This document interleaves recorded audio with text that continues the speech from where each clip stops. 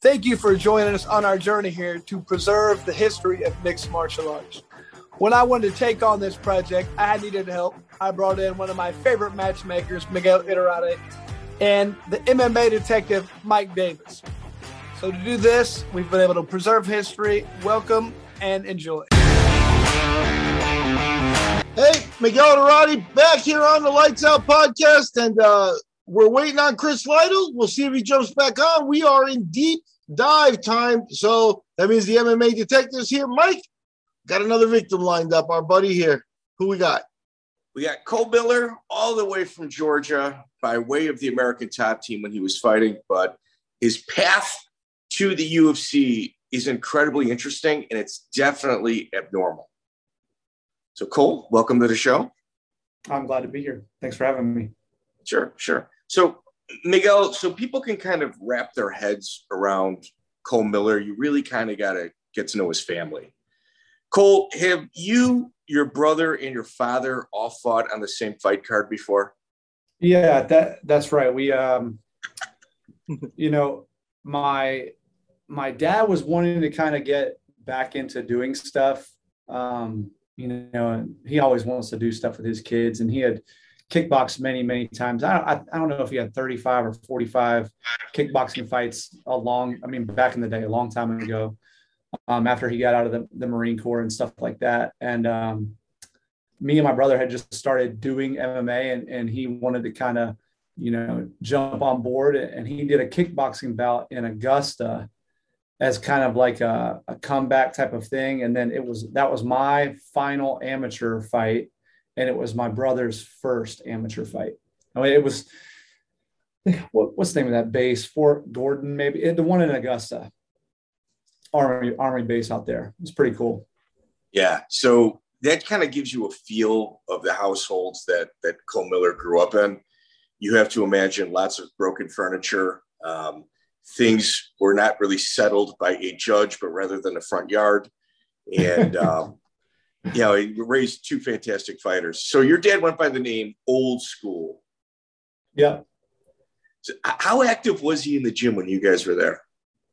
Oh, not at all. I mean, like I started training, and he had come a couple times. I think it was more out of like protection. He's like, "Who's training my kid?" kind of thing, And hell yeah, he had some exposure to grappling. When I say exposure, he knew a guy who knew a guy that grappled, and like on a single day had gone and tussled with this guy. So that's what I mean when I say exposure. I mean like one, not even a clash, just like he wanted to get on the mat and feel it, because he wrestled a little bit. He was not a wrestler, but he wrestled, in high school a little bit.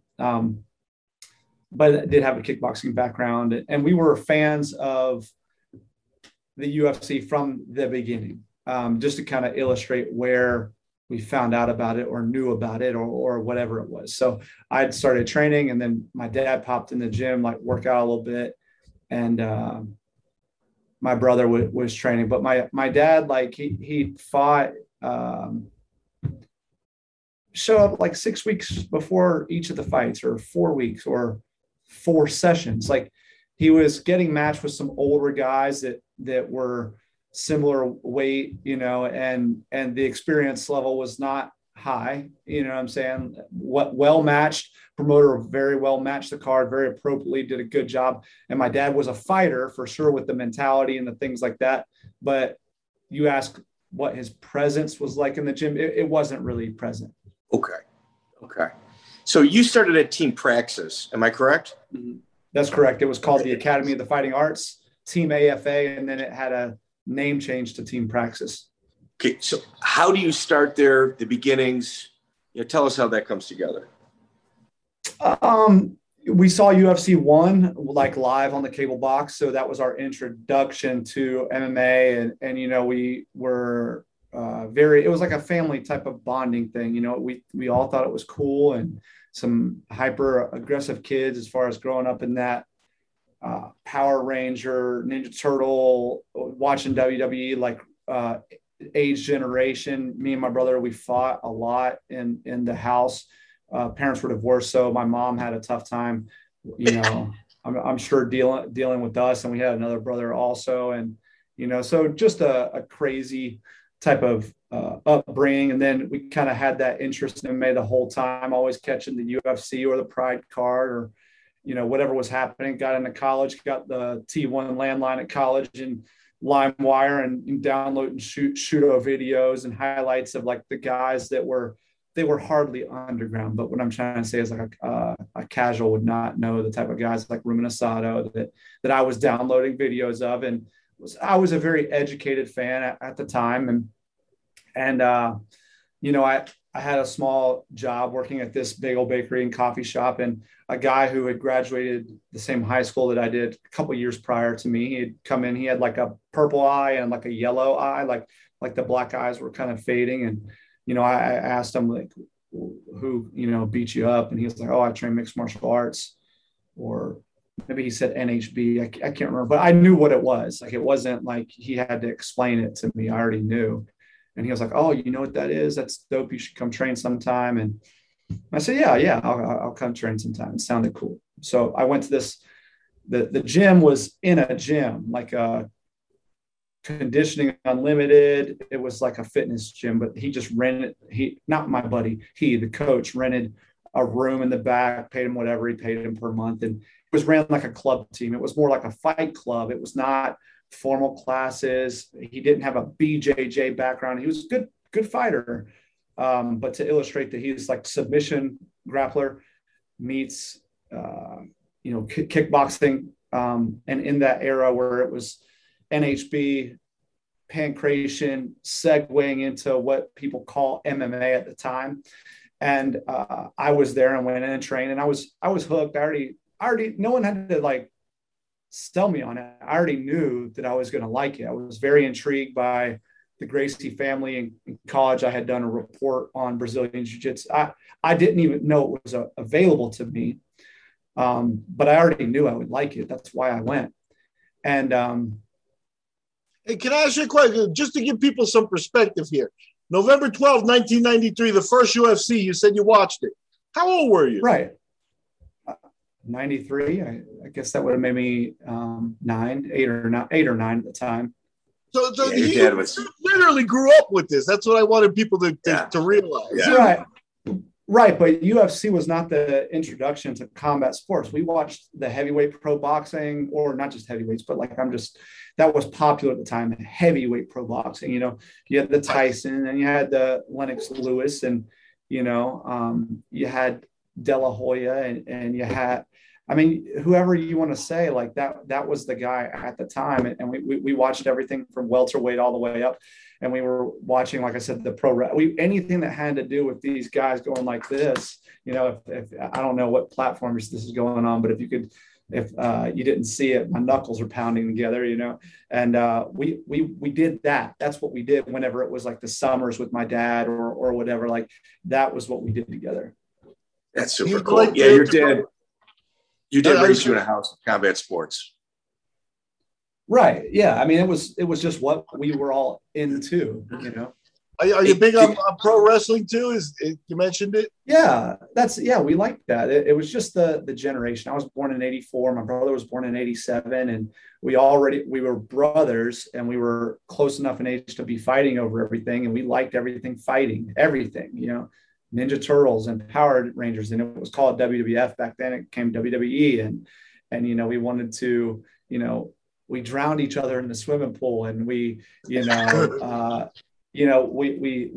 played with fake guns or Nerf guns, or, we were killing each other, or, everything was about some type of, Van Damme movie, Steven Seagal movie, and then practicing those moves on one another. And we never did karate, but we wanted to, and we just found a way to do it on one another. But yeah, it was like me and my brother, like we couldn't get enough of it. And then when it was time to spend time with dad, and we would go see our dad for the summer or every other holiday, it was more welcomed in that household.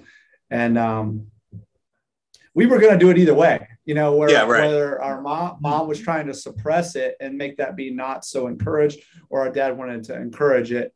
It was going to be done.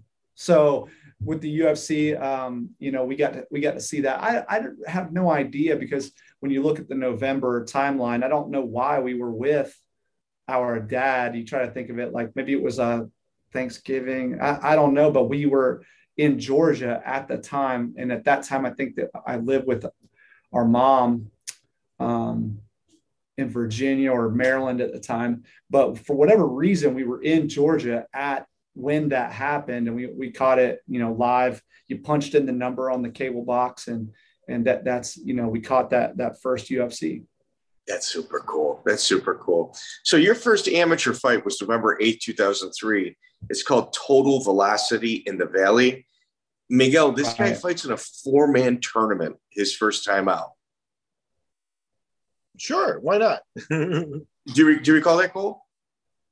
Yeah, I can recall it, or I can recall the memory of recalling it, and I've been training like about 5 months, and maybe 5.5 months, something like that. And I got good fast. When I say good, it's relative, I think that I'm not any good now. So when I say good, I mean good enough to fight, had the fighter mentality.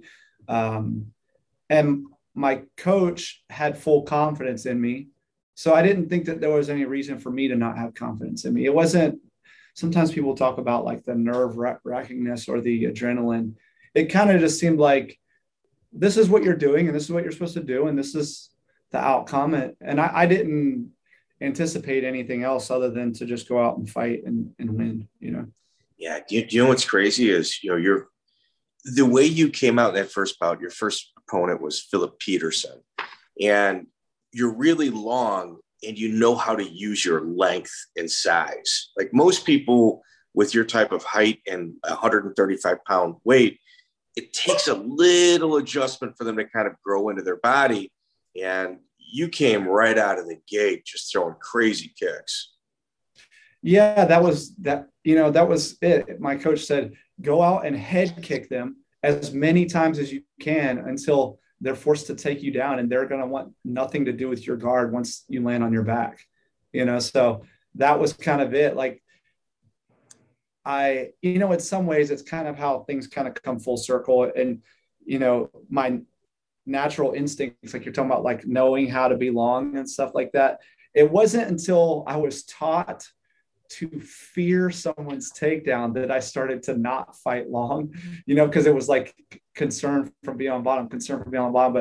But back then it was just like full confidence, very much like probably what Charles Oliveira feels all the time, and kind of like the way that I feel now. That's kind of how I started feeling. It was like, oh, I'm just going to go in there, be long, kick this guy in the face. He's either going to get kicked in the head, or he's going to block it and it's going to hurt his arms. And eventually his arms will drop and a head kick will land, or he'll be forced to take me down. And I probably won't even try to stop it. And I'll triangle choke everybody. Like that was how I felt. So is this your first combat experience, like in terms of competition? So the thing that I can't really get over, like the hump I have issues getting over, is it's your first time in a live combat experience, and it's a tournament. So you've got an adrenaline dump, you've got first time jitters. And after this first fight, you're going right back to the locker room to get ready for your second match. Yeah. There wasn't adrenaline and there wasn't first time jitters. They're like, again, like I'm a very simple-minded individual. My coach said, this is what you're going to do, and you're going to win, and this is going to be easy. And that's it. So like this guy who has experience in this world is telling me, who I trust, he wouldn't put me into fight if he thought I was going to get my ass kicked or make the team look bad or make him, you understand what I'm saying? Like I'm young. I am impressionable. Ignorance is bliss.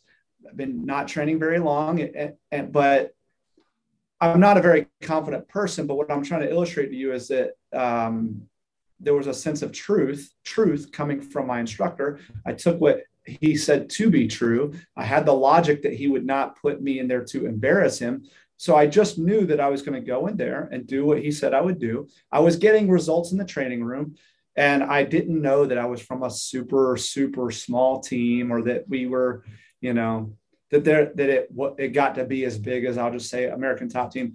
I didn't understand the gap from where I was fighting to the highest level of fighting. I didn't understand what it felt like. So I just took, again, what my instructor was saying to be true. So I was in the back, just kind of calm and relaxed. And they were having to make me get ramped up or kick the pads hard, because I was just kind of waiting. And after the one fight, they went and they rushed in and it kind of picked me up. And I just said, put me down. My job's not done yet. And I just went to the back to wait for the next portion. Okay. So so everybody at home, Philip Peterson, I watched the fight. He is absolutely a game opponent. He really is. And, Cole goes through him fairly easily. And then he fights a very fast and he fights another tough opponent in Joe Weldon. These are actually they're legitimately good first two fight matchups, and to have them in the same night, that's not an easy thing to accomplish. And do you recall the Joe Weldon fight? Yeah, I think that Philip Peterson had some prior amateur kickboxing fights, but he didn't have that. He didn't know he did, but he did not have the ground. But these guys were over 30 years old, and you're just stupid or ignorant. You're 19. You don't know anybody. You trust your coach. And Joel Weldon he was like construction worker strong. You know what I mean? I'm just this wiry, wild, wacky, inflatable, two-man, skinny, very breakable person. But that was the first time somebody grabbed me. I had strong training partners, but you're in the fight, and this guy's just stifling strong, that isometric construction worker type of strength. That's the first time I felt like that. That's why it kind of took me a little bit of time to wiggle into the triangle, because he was trying to stifle me. But I just remembering, that he didn't smell good, and he was very statically strong, Yeah, it's crazy. It's crazy. So you walk out of there the winner. It's 2 fights one night. Your dad must have been beaming. He must have been so happy. Oh yeah, I'm sure. Went out there and did work. My brother was stoked. I had my cousins and one of my childhood friends came, and a couple other people, but it was, where was it? It was in Phoenix City, Alabama. And it was kind of funny because the fight was supposed to be in Columbus, Georgia, and Phoenix City, Alabama, Columbus are very close to each other. It's right at the border of Alabama and Georgia. And the day before, the weigh-in day, the people who had agreed to host the event, private venue or whatever it was, they thought it was a martial arts tournament, and they found out what NHB was and MMA was, and they had the opinion that it wasn't Christian. And so they basically told the promoter to, this isn't happening. So the promoter, on the back end is frantically trying to find a spot, and they found a Parks and Recreation type of gym in Phoenix City, Alabama. And it, 250 people there. And there were some other really good people on the fight card. Master Jacare out of Atlanta, he had a few of his guys fighting. Rafael Assunção, he fought on that card, or was it Rafael? I think it was Rafa. It was Rafa, yeah. Yeah, and then Ryan Ellison, he was a ranger who was just a beast of a guy. He fought one of my teammates, and he fought two times one night. And I can't remember, if Damian Stelly fought on that card, or maybe it was just later cards, but he was another one of those savage ranger guys that was produced by Jacare and Sergeant Matt Larson at the time. So Miguel, you've obviously promoted on many different levels. That was a common occurrence in the regional scene, particularly here in the Midwest. The promoter would try to keep from the venue what was going on, and hopefully right after, see, everything was fine, everything worked out, hopefully get another date. But if they found out ahead of time, I probably know like 20 off the top of my head events that were canceled because the venue found out what was taking place there. So pretty wild. Pretty wild. You got kind of a quick turnaround, February 6, 2004, Submission Fighting Open. You fight in another 4-man tournament.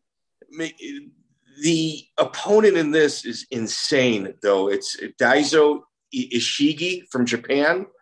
Mm-hmm. How does this fight line up? How do they bring in somebody for Japan to fight you? Okay, so he was supposed to fight Junior Austin Sal, and my teammate Cliff Hagerman, who's my best friend, he recently passed, so rest in peace to him. He was supposed to fight this guy Brendan Dumont.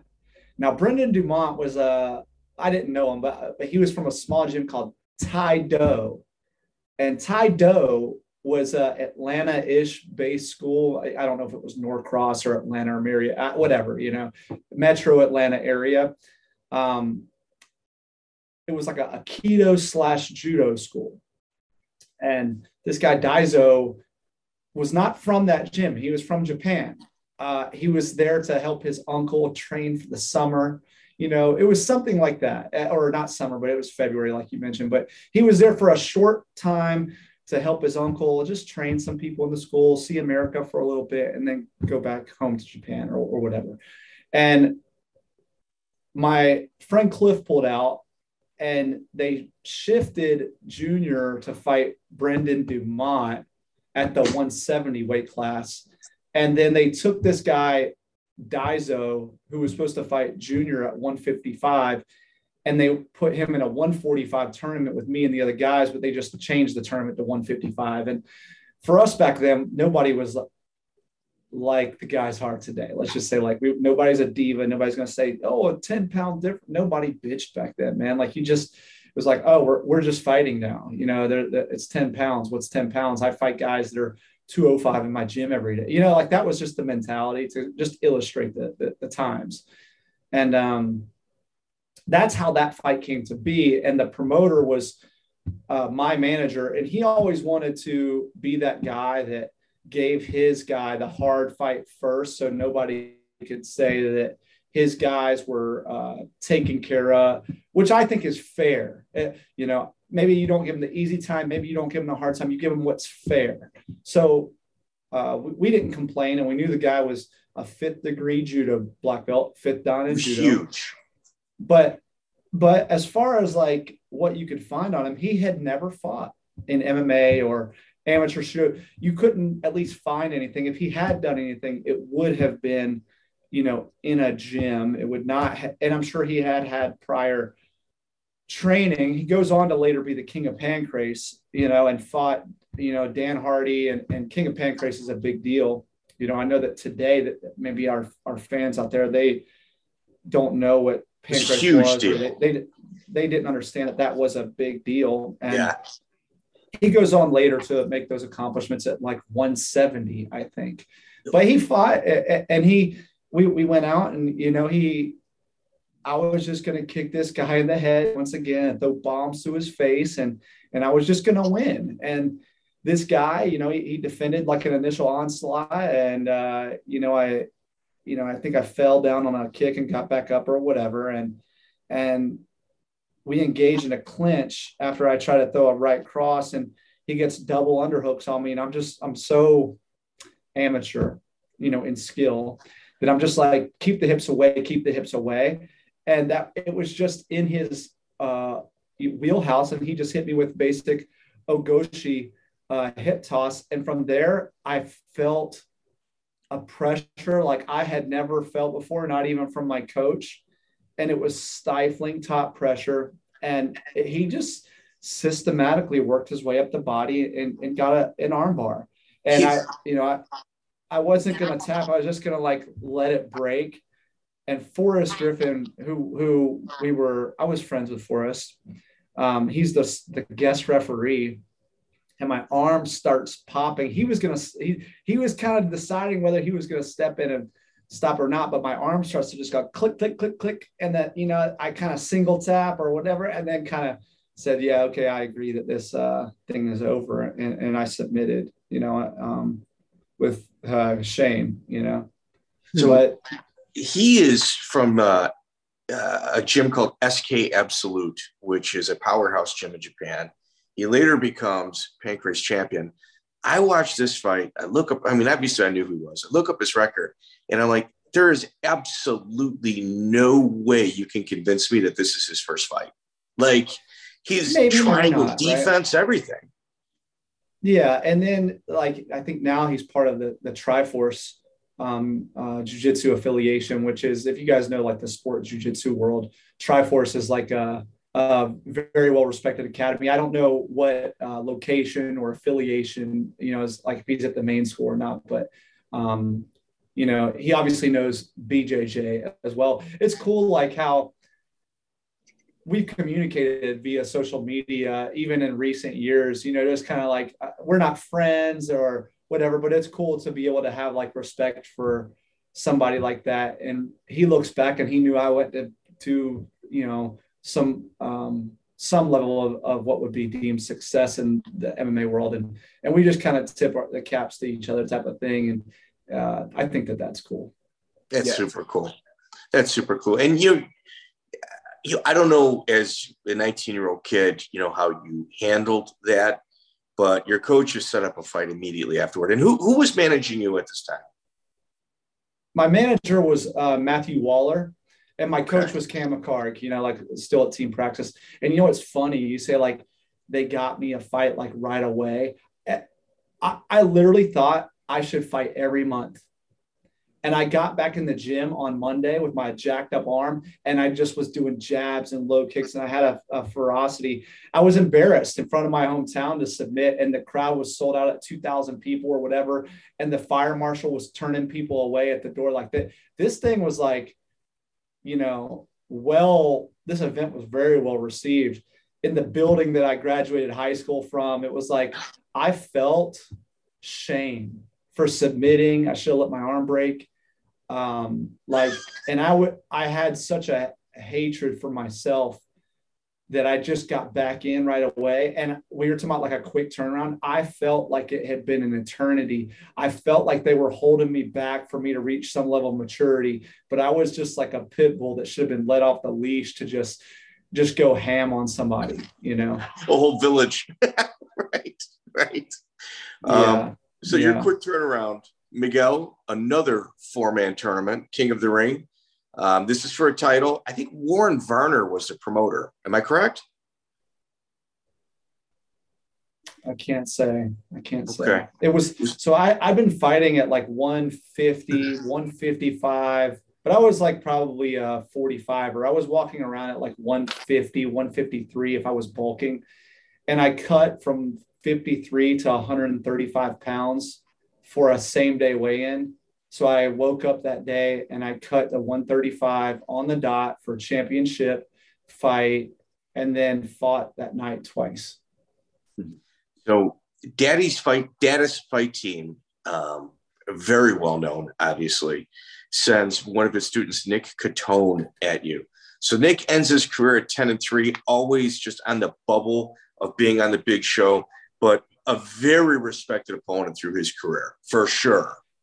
Yeah. And he was like we knew that he was like a Naga champ, and like back then that was like, he was the whatever Naga expert national champ. Like he went to the nationals, and that just kind of meant something. I'm not saying that he was, you know, Hani Yaya or whatever, but with my limited experience, again, I'm less than a year of training, you know, and this guy is winning these types of divisions and things. It's like, there was some level of like, I felt like my team almost thought or accepted that I could be submitted. And I had like a chip on my shoulder, you know? And so I cut all that weight. I had a hard time with the rehydration. I went in there and just, you know, sprinted at him and threw a flying knee and got taken down and tapped him out hella fast. You know, it's like an emotional win, you know, like I was like, I had that first like breakthrough of like, tears, like of like emotion. You know, I'd never really felt that or had any type of thing. And I know that that was from that feeling of that some people on my team already were kind of preparing for the loss. And I was just more of like, not like a fuck you, but like maybe in some type of way, their opinion of me made me have that opinion of me. And I would have had that, like, I'm going to show them. And then having shown them and ultimately showing me, you know, that I could do that, and that I could tap a guy that was well respected as a grappler, you know. Well, I think sometimes you need to motivate yourself, and some people, they need different things to do that. You know, some people it's lots of praise and lots of praise. Other people it's, you know, swearing at themselves. Another yourself proving something that you already knew about yourself to other people. Yeah. And you said it was kind of an emotional fight for you. Is that difficult to go back in there for another round of fighting after you've had that kind of emotional, just that damn break? You know, I think the whole situation, again, 18 pounds for somebody who has such a small body fat percentage and doing it the wrong way, and just then fighting like a few hours later for free, but with pro rules and no protective equipment, for traveling to Virginia in a van that my mom let me borrow, all for a ringside belt that was worth $75. Like, this is what we're fucking doing. This is what we're doing. Like, there was no, man, like, I know I'm not normal, and I'm not trying to make myself sound superior to people, but at the time, the mentality was, you're already fucking dead. So just go out there and fight. Fighters fight. This is what we do. You can't look for the easy out. You want the hard shit. You want the hard shit. Fucking give it to me. So like, we kind of craved it. Like, so you're saying, like, was it hard to do this? Like, maybe, but not to me. Yeah, you know, that's there was a lot of stuff that was hard to me. There was many, many things that were very hard to me, but not things that were about mental toughness. I was mentally tough. You know, can you imagine if you would have wrestled in high school? Man, I probably wouldn't have got it. Yeah, like, I would have been mentally tough. I probably would have just sucked. You know what I mean? Like, I see it, or it would have taken me a long time to be good. Like, people talk about their nightmare was guys that were built like me. But then you ask guys that were built like me how long it took them before they finally got comfortable with their body or figured out how to wrestle. And it wasn't like a 2-year thing. It was like, guys took a long time. They lost. They didn't win a match for 2 or 3 years, but then they started to get it. You know, I think I wouldn't have, I didn't even discover wrestling till too late, but I probably could have been good if I had 8 years of wrestling, you know. But if I would have like wrestled a couple years in high school, I would have been one of those winless kids, because those guys that are built like Chad Mendes just would have been, yeah, they just would have had the ease to find my hips, you know. Well, now let me ask you too. You mentioned earlier in the interview that now, in retrospect, you see the level between where you were and really the top of the game. But you know, Cam McCarr is, I mean, you look at his Sherdog record or whatever, and he's got under 10 fights, but he was very, very serious in the day. You know what I mean? It's like, you had good people there. You mentioned Forrest and stuff. When did you start to realize, you know, that you could hang with top shelf guys? Right. I knew they were good, but I didn't know that there was other things out there. I knew that Cam could tap anybody out. I'm not saying like he could sweep or pass guard, or, you know, I won't say he's the most complete guy, but I knew he was a good fighter. And then I was cross training the Singer brothers. They ran a hardcore gym. Rory. And in Rory and Adam Singer. Yep. And Forrest trained with them at the time. And Forrest was the only guy that I knew who wanted to train twice a day. So when I wasn't going to college or whatever, I would drive the hour and a half to Athens, and me and Forrest would be doing sprints on the football field, or we would go unlock hardcore gym, and me and him would grapple each other. And again, about 100-pound difference between Forrest and I, and he worked me over. But like, that was, again, part of the culture. Like, nobody said, oh, I got to train with my like top team now. Not saying the guys are not the same mindset. It's just different now with the exposure. You've got 30 guys from, 135 to 155. No, beggars weren't, you couldn't be choosers, like you had to work in the room with what you had. The big guys didn't make excuses and the small guys didn't make excuses. You got tapped out or you got fucked up and you had to get better. And that was it. And so Forrest and I would train, in the daytime, and then at nighttime, maybe I would train with the smaller guys that were part of hardcore gym. But I was grateful that they always welcomed me, in their home, but that was part of it. But to answer the question, like at what point I knew that I could hang, I always knew I could hang because my coach said that you could hang. Like, I knew that this guy was good and what he said was gospel. And then when I started to be able to hang with him in the gym, when Charles McCarthy came down and he was telling me that I had a lot of potential, and he was a guy that came from FFA, Freestyle Fighting Academy, with the Avalon brothers. And he was telling me, we got these guys you need to come train with, Georgie Masvidal, and what's his name? Enrique Coco. Like, he was like, these guys are like your size. And he's like, honestly, I think they can, beat you, but you can hang with them. And they are the thing on the grappling circuit. You should come cross train with them sometimes too. And so like, he started to take me to see what I thought was the next level. And I could see that it was within reach. So that was kind of the time around 04, maybe late 04, mid 04. No, we're coming up on that right now. So yeah, it's right around there. And McCarthy was already there for my first fight in 03, but I think what went mid 04 was when I took my first trip to Miami. And where I got to cross train with him. He later exposed me to Top Team when he made the change. But he introduced me to Marcos and Dave and Jorge Masvidal, and Enrique Coco and Efren Ruiz and Mike Cardoso. Some of these guys that were part of that FFA submission wrestling team. So you also, like June 25th, 2004, you fought on Melvin Gillard's old manager's organization, Battle of New Orleans, against Gavin Murray. What was that experience like? Because Melvin has told me, we haven't had him on a podcast yet, but some just like cartoonishly funny stories in regards to that event.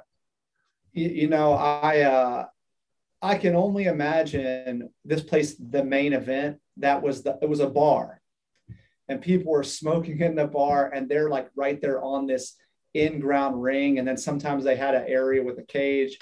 And Gavin Murray was 16 years old, and I'm like 20.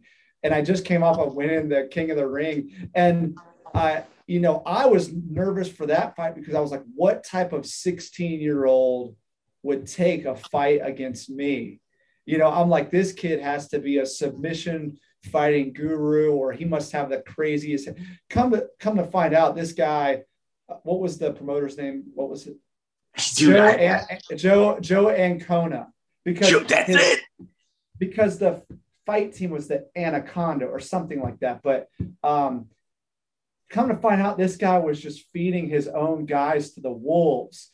But I trained harder for this fight than I thought was possible, because in my mind, I had a little bit of this like fear that this kid would either be submission wrestling wizard or he'd be an incredible boxer or something like that. It was just poor Gavin Murray. He was just getting fed by his manager and coach, you know what I mean? Like, and I don't know what illegal activities were happening behind the scenes. I can only predict a few, within this team. I don't know if it was a laundering type of thing, but I'm like, they had a fighter dormitory upstairs, and they had this sports bar type of thing where fights were happening downstairs, and very shady looking individuals that were attending these types of things. Like there was maybe some type of dealing of who knows what. You know, I can speculate, but I would never say that for sure this or that was going on. But Gillard, yeah. He said to me, he's like, yeah, there were some money issues. I had to go with my uncle. Essentially, Melvin went there with somebody with a couple guns and, you know, got a little bit of money of what they thought was theirs. And just craziness. Yeah, I spoke to Melvin. You know, he was at Top Team for a minute, and I had seen him on some shows along the way whether he cornered a teammate on a show. I thought, you know, and we were always very cool with one another, like just mutual respect. And I always liked Melvin. I always did. But we talked about, you know, that place, and there was like, I'll have, when you guys have him on, he'll have to be the one that shares the story. But it was, like you said, cartoonish. I think that's the most appropriate adjective for what was happening probably in his region at the time. Yeah. Well, we're going to have Melvin on in the next couple of months. So, you know, you're kind of rolling him out, and you stopped Gavin by KO. You're back at the Submission Fighting Open. First off, how tall are you? I'm 6'1", so you're 6'1" and a half or whatever, but under 6'2" for sure. So you're just under 6'2", and you're fighting at 135 pounds. So well, I fought at 35. Sorry to cut you off. I fought at 35 only once. Okay. That was the King of the Ring. The other times I was fighting at 55, or I was fighting at 45, or I was walking at 45, fighting at 55. I think I fought at 150. This little kind of, I'm like 145, but we got some other guys, and we're fighting at these little catch weights. But I fought at the SFO in another 4-man tournament, but I only fought once that night because the finalist on the other end received an injury. Okay. You're not running into people your size, generally speaking. That's correct. Anthony, I'm undersized, fighting at a higher weight. Yes. Yeah. You're also championship height at 145. Like at 145, that's world title height. And Anthony LaPietra, he is as tall as you. And when you look at that fight, he is a specimen as well. Like using his legs. He's jacked. Dude. He's jacked. Like his upper body had like bodybuilders like attribute. His lower body was super skinny, but he was like pretty close to my height. That was the first time I ever saw anything like that. All right. I think you derailed, like whatever happened, you obviously won that fight. This kid really had a future on MMA. When you see how he does against you, all he needs is just a little bit of polish, a little bit more time. He had a future in MMA, but he fights one more time, gets a win, and never fights again. And I think it was what took place in your bout with him. Maybe, you know, and maybe it was, you know, we had all these like a lot of the teams back then. It was, I don't want to overhype the word underground, but it wasn't what it is now with the structured training. A lot of these guys were learning from guys with a singular background, or they're going to one gym to do one thing, another gym to another, and there's no paying the bills. And who can say, maybe he started a family, or maybe he needed to work a construction job, or maybe it was a mental breakdown that he had that happened in the fight. And that was a loss of confidence. But at the time, nobody ever thought there could be a future, including myself, in fighting. Who was making money back then? Maybe Tito Ortiz, Rico Rodriguez, maybe, Minotauro Nogueira, Crow Cop, these guys in Pride. But we're talking about nobody that looks like me. That's for damn sure. So it's incredible watching that fight. And when I'm watching you on top and I'm seeing him work his legs, he's being you against you. And right. I'm like, yeah, very flexible. Damn. No, a hell of a fight. So you rattle off armbar victory over him, triangle over Ashley Croft, triangle over Charles Nutt. You're wrecking people in like you haven't really hit the second round yet. Right. That's correct. Yeah. Just kind of breezing through. But no, actually, I had seen a 3-round fight. I had my good friend that I told you that had the black eyes in the bagel shop that, we fought on a card. It's not on my record because they called it a quote exhibition.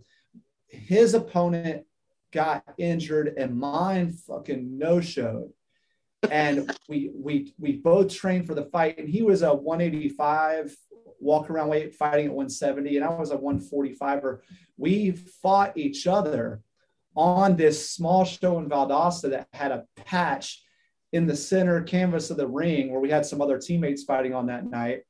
And we fought each other, and we just made a gentleman's agreement that he would give me time to tap to a heel hook, which he was good at. And I promised him I would not knee him in the face because I was like very set in that camp. But I have the footage. If you watched it, you realize we are not pulling punches. It's called an exhibition because it was the multiple weight classes. It would not be an official amateur record bout on that ISCF sanctioning body. But we really straight up fought each other, and it went the full distance. And if it goes that distance, you just call it a draw because it's an exhibition. That's cool. A fight that wasn't a fight. That's correct. So, but I did see that 3-round right there, but you're right. On everyone else that I fought, I got finished the one time in the first round. Everyone else I finished in the first round. Yeah, quick too, like very little adversity. So you went 7-1 as an amateur, and you turned pro to 13. 8-1. 8-1 as an amateur. Okay, I found 7. I absolutely believe you. 8-1 as an amateur.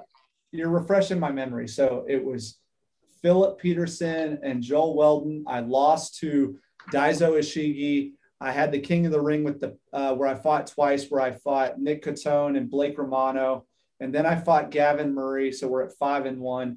And then I fought Anthony LaPetra, then Ashley Croft, and Charles Nutt. That's your 8 right there. It is 8. You're right. Yeah, 8-1. 8-1. And I had the draw with my teammate. So 8-1-1. That's cool. You fought Full Throttle 2, June 3rd, 2005. Harris Norwood, he's from Eagle Combat Systems, super athletic guy. Your size is nightmarish for your opponents. Yeah, he's a kickboxer, real good kickboxer. He's done like the Shidokan tournament that's like part full contact karate, part kickboxing, part MMA. Fought a lot of MMA fights. He lost to Daiso Ishigi also he was the second fight that night that I lost to Daiso. Experienced guy, even if you look at like what he ended up doing, very like journeyman. And when I say journeyman, I mean what journeyman actually means. Not these guys will like nowadays they'll be like a guy in the UFC is a journeyman. Like that's not what journeyman means. No. A journeyman, for you guys that know, but for maybe you have viewers who are more modern casual friends, journeyman meant it was a guy that would take the journey to fight anywhere against anybody, anytime, day or night, as long as there was some purse money. Didn't matter how good or how bad the guy was. He was the guy that would take the call. And it wasn't meant as a disrespect. It was meant to say out of respect and give an honor. Yeah. He was a journeyman. He might be a 45 and 35 guy, but he was a guy that he would answer the call. That's what journeyman means. And that's what Harris Norwood was. Okay. Just to give an illustration on this. I actually match made Harris a couple of times down here in Costa Rica. So, yeah, I know exactly what you're talking about. I was going to ask you in specific about him. I think Mike got to it first, though. You talked about fighting long, and that's really all you knew. Now Harris is pretty long. You know, he's going to be about stature-wise, was he about your size? And what are you learning at this point? He's like 5'10". He's like 5'10", 5'11", but more muscular because he's a man and I'm still undeveloped, you know, I'm post-teen, but I just haven't quite got my growth spurt yet. And, but he fights longer than me. You know, he was the first real true striker that I faced. He calf kicked me a couple times. And this calf kick, everybody talks about now. Mr. George Allen and Mr. Gary Brown, I think, of Eagle, They were doing calf kicks back then, and calf kick was an old technique to them back then. It was, I think I remember George Allen, who I ended up cross-training after I fought Harris with. I think he was saying that this was a kick from a martial art called Bondo, and this is a Bondo kick. And Harris kicked me with this a couple times, and then you can see in the fight, I just say fuck this, and I basically just sprint him to initiate a clinch and then work the ground fight where I knew I was superior. But I went through this phase. I was getting some confidence after I had turned pro, and I was, or at that final amateur phase, I was starting to get where I felt like I was a decent boxer. Now, of course, that's with the training partners I had at the time who were not necessarily boxers, but I was really starting to feel some form of confidence. And Harris never really let me get to where I would touch him with my hands with these calf kicks he was throwing. So that was the first exposure where like, you're not fighting as long as you think you are. I got out of the fight quick with just a couple bruises on the calf, but that was already a valuable lesson that was gained, and kind of let me know you are a little bit more vulnerable and penetrable than you might think. You blew me away there with the George Allen name too. I mean, that's an old school name from the 90s for sure. And you're right. One of those rugged stand-up guys that was definitely more than just a little box. Some guys had boxing. He was more than a boxer. He was almost like a Thai boxer. For the time, he was like what we would call a Thai boxer, Yeah. And people in the Georgia MMA scene, guys like George Allen, everything like this is the guy that he was one of the true underground fighters, true NHB guys, went on to train the next generation. And now he's on the state athletic commission, refereeing and like doing what he can. He's always stayed a part of that martial arts scene and mixed martial arts scene. And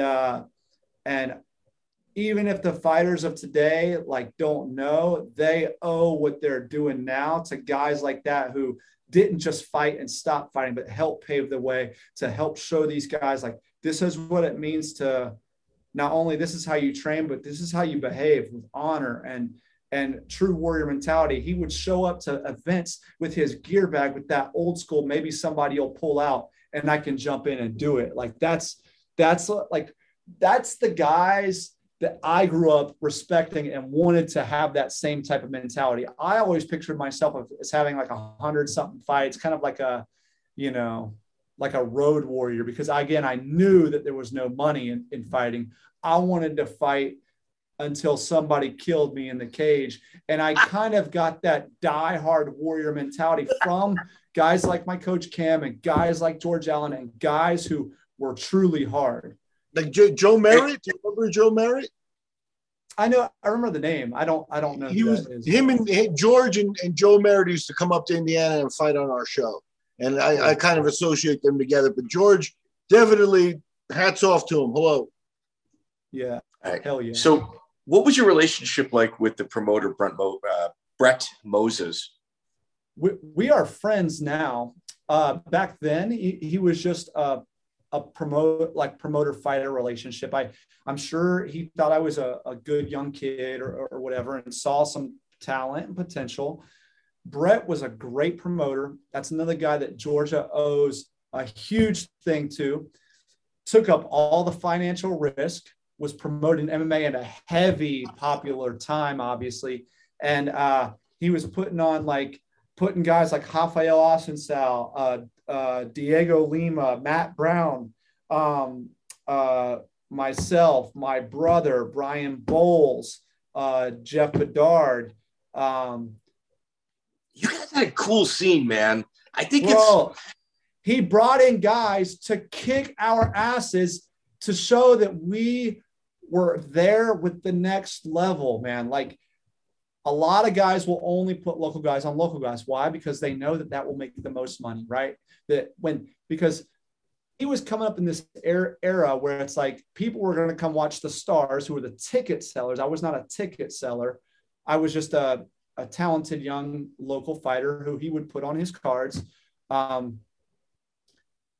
But he would bring in guys to make competitive fights, man, against the local talent, but all that was doing was giving us shine to show that in these other regional areas that Georgia had a good stable of crew. You understand what I'm saying? Like, he put Rory Singer on the show. He put Forrest Griffin on the show. Like, this guy, Brett, was putting on our guys to fight anyone from anywhere else, you know? And I got to meet some UFC guys and guys that, you know, were fighting, you know, later on, and then also who had fought before because Brett was bringing these guys on, or teammates of these guys on. It was just a really cool time and a cool scene, the Atlanta fight scene that Brett was really the king of.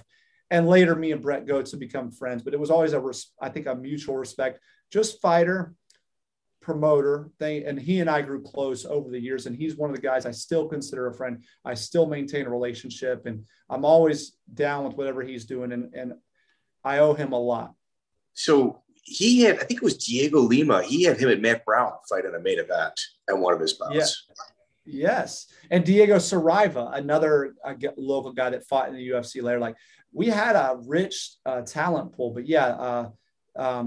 Luigi Fioravanti fought Tim Stout, who was a Tennessee fighter, but that southern thing, you know. Luigi Fioravanti came in and fought, like, Jorge Masvidal fought Rafael Assunção on a show. Like, what?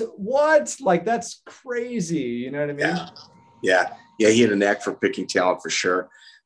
So you mentioned the definition of journeyman, and sometimes journeymen become front runners. They're front runners initially, and then they just can't get over a certain hump and they become journeymen. And we're saying that with the utmost respect when I mentioned your next opponent's name. July 15, 2005, Full Throttle 3, they brought in Chris Mickle, who he's so deceiving. We've had Clay Guida and Jeremy Stevens on this program. Both of them have said he's in the top 2 toughest opponents they've ever had. Tough, right? Tough and gritty. You know, I would have made easy work of him if my good friend, guest referee, Forrest Griffin would not have fucked this up. Like, so I put this guy in a triangle. I scoop the leg with the deep angle, and it's night. This thing's about to be over. And this guy, Chris Mickle, tripods up, and while I'm underhooking the knee, drops the knee on my face. I'm still holding on. Like, this is not a thing. Like, I'm about to put him to sleep. And Forrest, stop, stands the guy up, gives him the warning or the 1 point, puts us back. And I'm like, what are you doing? I had him in a tryout. And I can see the, oh shit, in Forrest's face. And he's like, back up. And he's like, fight. It's like, he was like, oh shit, I fucked up, but let's not talk about it. Let's just, you guys got to keep going. Right. You know? And it's like, and that's, and like, he never stood you up again. He never, that was it. He was done for that fight. He was letting you guys go.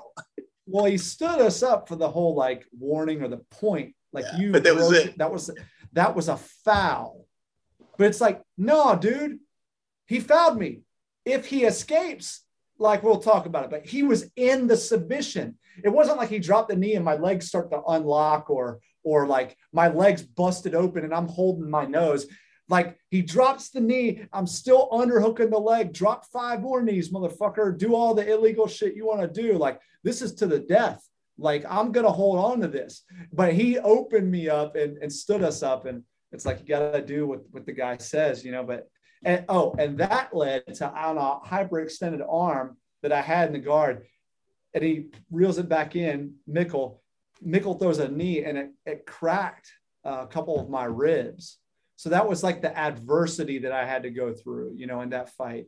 It was still one-sided for the most part, as far as like him being on the defense or on the run for my attacks. But why that fight went all the way to the 3rd round was after that triangle choke escape, at some point, I popped Chris Mickle's arms, click, click, click, click. And then he like reeled it back in and kneed me in the ribs from the armbar stack. And that crack in the ribs, that was the internal adversity I had to kind of overcome in that battle. But Chris Mickle, strong guy, tough guy, gritty guy, like got put in all the shit, had a never say die attitude till he said say die when I got him in the triangle choke and he tapped out in the third. He was just defense. He had karate pants on. I think that was a part of his strategy. I never knew, because I've seen the guy fight at least a dozen times. And at this point, he's 10-2-2 with wins over 3 people that would go on to fight in the UFC. Like Chris Mickle, 3. Yeah. It comes out in gi pants, but his hoodie had his wrestling high school on it. Isn't that hilarious? I don't know what that was about. I think it was probably like, this is still back when people would play mind games. And it was probably in some type of way, I can imagine, looking back now, that he wanted to get in my head to make me think like this is going to be an easy fight with a karate guy. You know, maybe I can only speculate. If I ever saw him, I might ask him that, you know. There was no beef between he and I, so I could maybe talk to him about something like that. You know what's crazy? It's like John Strawn is his opponent or his teammate. So is Ted Worthington. Iowa kind of gets dumped on a lot because there's a lot of fly-by-night shows and tons of padded records. All you got to do is look up Travis Fulton to kind of get the gist of what was happening in Iowa. But you had pockets of really tough guys like Jeremy Stevens, we mentioned him earlier, Josh Neer. And then you had John Strawn, Ted Worthington, who's a journeyman, and Chris Mickle. Like, he was no joke, man. That was a hard fight. Yeah, very physically demanding. That was that first fight for me that, you know I had gone with my buddy, and we were not pulling punches, but it was different. It was more like hard sparring with, no protective equipment on. But when you fight someone and you're like, I'm going to kill this motherfucker, this is to the death. Like, that's a different type of violent intent. And he was that first guy that took me past that first round, where I got a good look at what it felt like to have the sweat coming down your face and to just, you feel like you're starting to maybe get tired. And instead you just say, nah, like, I'm going to keep going, attack until you die or until they do. That's it. Yeah, that's awesome. You have a follow-up with Tim Honeycutt. I've met this guy several times. What a wacko. Dude, go ahead. I'm glad. Go ahead. Just like the whole thing, and like, he fought lots of good guys because he was like, how do you say it, man? He was cannon fodder. There's some other things that you could come up with too, but cannon fodder was it, and but he would talk like, I fought so-and-so, like he was on the cusp of making it to the UFC. This is like the way he talks. And then he's out back, like, with his crazy spouse or whatever, smoking cigs and just like, doing whatever he's doing. And just like, I couldn't understand. It's like, guy, you're 1 or 2 and 17, or he's Owens like 17 or something like that. Okay, yeah. Whatever he is, it's just like, how are you like talking like this? And why did some people keep showing up? Because they just got a warrior spirit. You know what I'm saying? They're just not with the right team, or maybe they're beasts in the gym, but under the lights they just can't put together maybe some stage fright or something. But then there's guys that's just like, you don't belong here, dog. Like, what do you like? It's almost like maybe like you need to see a brain trauma specialist to maybe rewire you, or maybe you're something off about you, and that's kind of more how some states implemented like like they will suspend guys like that, to where like you're no longer welcome to fight in our state out of protection for you, because you are a liability to the state you're fighting in. That's because of guys like that. Yeah. So Miguel, how many times as a promoter, like that fight was 23 seconds long. It was a KO. And like I said, I've seen Tim fight regionally 2-3 times. He's the guy that would go and find you right after the fight. Like, you saw what just took place. And then he would go, I didn't have a real good outing, but I had him like in this part, that part, and this part. You're like, it was like 15 seconds long. All right, what are you going to use me again? Until he got me. Yeah, I was winning the whole time until he got me. And then he would demand another fight. How about a rematch? Like, it didn't even go 30 seconds. Yeah, but and I'm like, no. I mean, it's just, he was just out there smoking cigarettes. A guy like that. Not a smoker, I think, but similar. My wife's the corner person. Shannon Rich is the guy that did that to me. So fought a guy in karate pants, lost to a guy in karate pants, and then proceeded to tell me he was winning the fight up until the moment he lost. And I was just like, okay, thank you. It's good. You're always winning until you're losing. That's another funny thing about MMA guys who were like, let's run it back or rematches. Like, I was winning until I was losing. When are you not winning until you're losing? Cole, and this is way off topic. Whenever I read, like, he was partially clothed. Well, I've got a shirt on. I'm partially clothed. Like, not 100% of my body is clothed. It's just weird. Like, when you read shit like that. So Josh Odom is your next bout. So November 4th, 2005. Here's the thing about Josh Odom. One, he's 1-1 against you at this time. I've seen him fight live twice with the IFL, and he's impossible to finish, incredibly tough, and he only fought tough guys. So you look at Odom, and he's got a 6-6 record at the end of his career.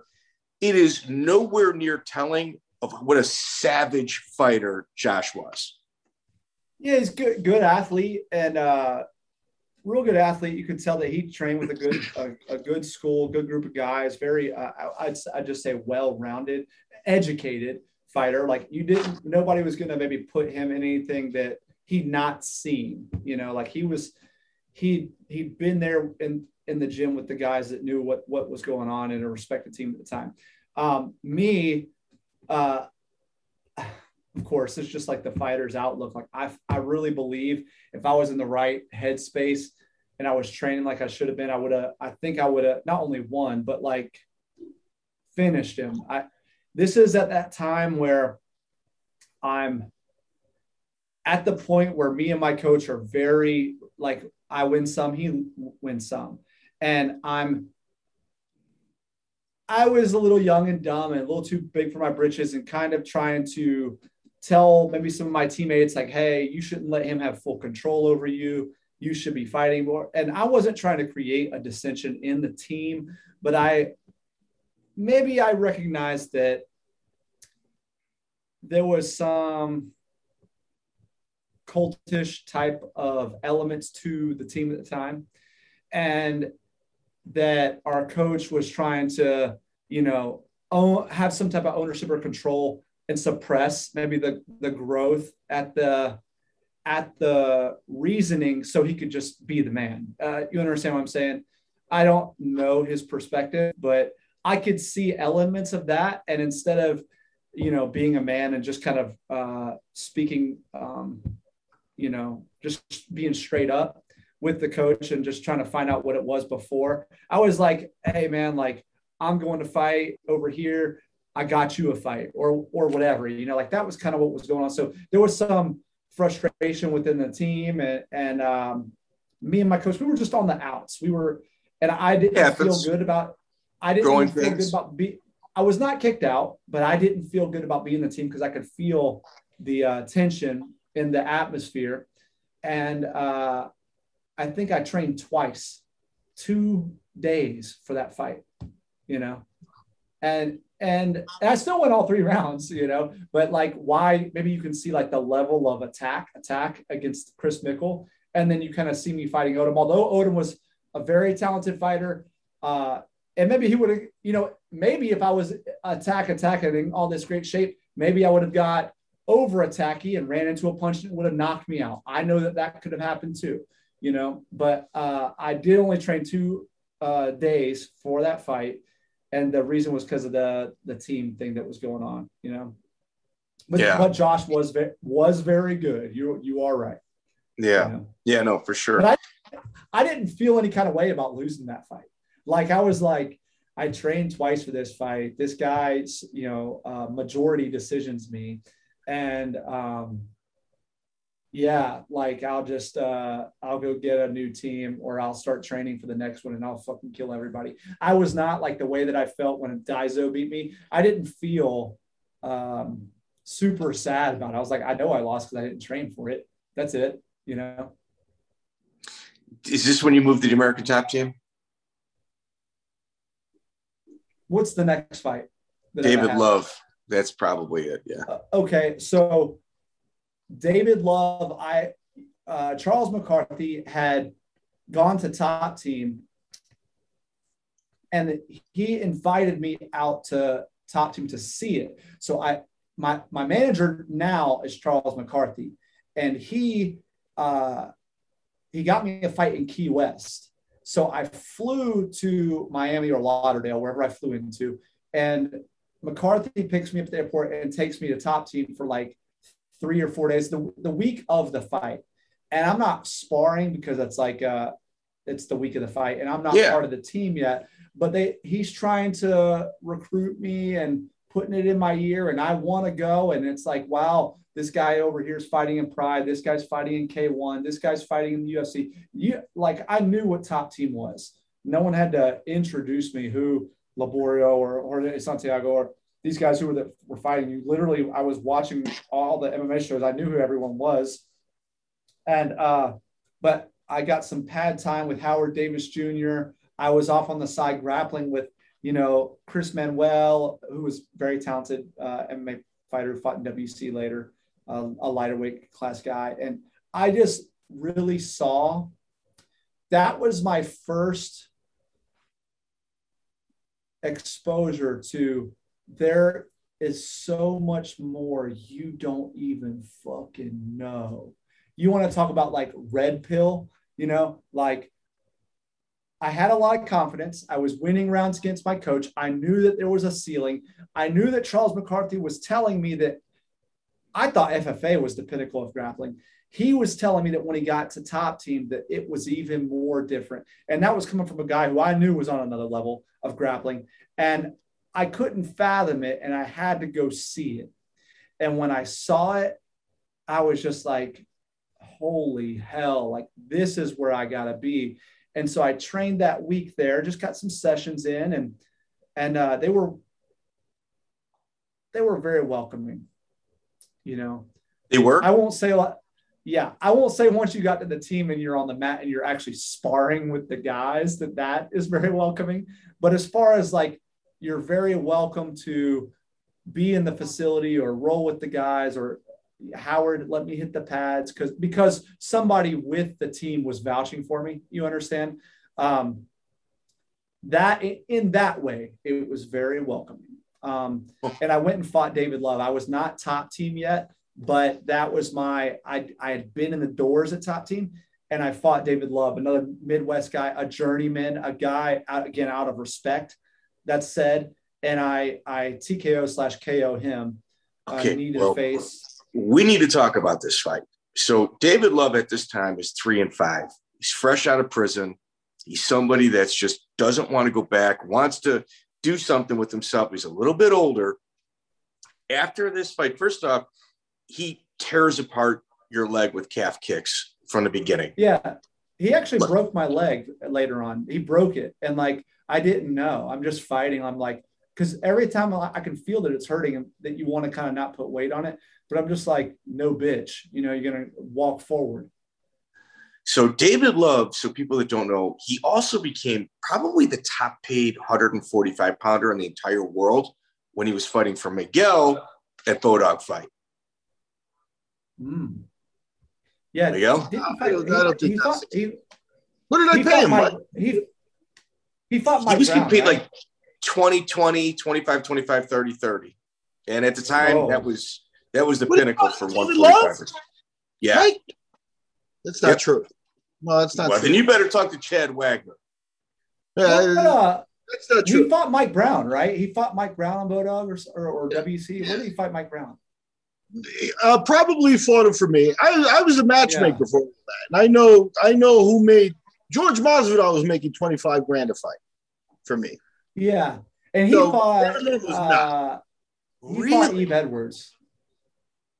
Yeah, George fought. I mean, George, I gave him a 4-fight $100,000 deal from where he came from. And if you look at the next 4 fights, it included Eve Edwards, it included people like that. So he was forced to do work. Yeah. Dave, I didn't have that money for 145, and Dave really, I love him, but I wasn't on that level. I may have thrown him five grand for a fight. That's not what I was told. Yeah, well, I wish some creative writing about that. And that's why I guess, if there's talk like that going around, that like overspending stuff, there's usually a thought behind every expenditure. I may be right or wrong on the guy, but yeah, that's Dave's manager. Exaggerating. Huh. Yeah, he was tough. Either way, the guy fought world-class talent. Cole, obviously you being one of them. He's 3-5 at the time, takes your loss and goes on a hell of a run. Like, he legitimately was at one point top 10 in the world at 145. It's just he was limited on a skill set, and you exposed that. Yeah, I think the grappling was just the issue. Like, he was the real strong guy, and first fight I ever felt slow, and not because I was sluggish, meaning that I'm just not fast. Like Dave Love, like he hit me with like those calf kicks when I was walking in, and then blitzed me with some uppercuts when I tried to clinch on him, and I had an improper head placement on the tie clinch. I had too much space, but man strength again. I'm still looking for the man strength. You know what I mean? Like, some people just you don't get it, or you get it too late. And he had it, and he was a man. And I'm just like a baby-faced, long-haired beanpole, but just like to the death. Like, I just always had that mentality. And then like after that fight, I gone back in the gym. I trained like 2, 3, 4 weeks, and I go to my doctor at the time, the guy, Dr. John Keating, who big supporter of the Georgia fight scene. He was putting on some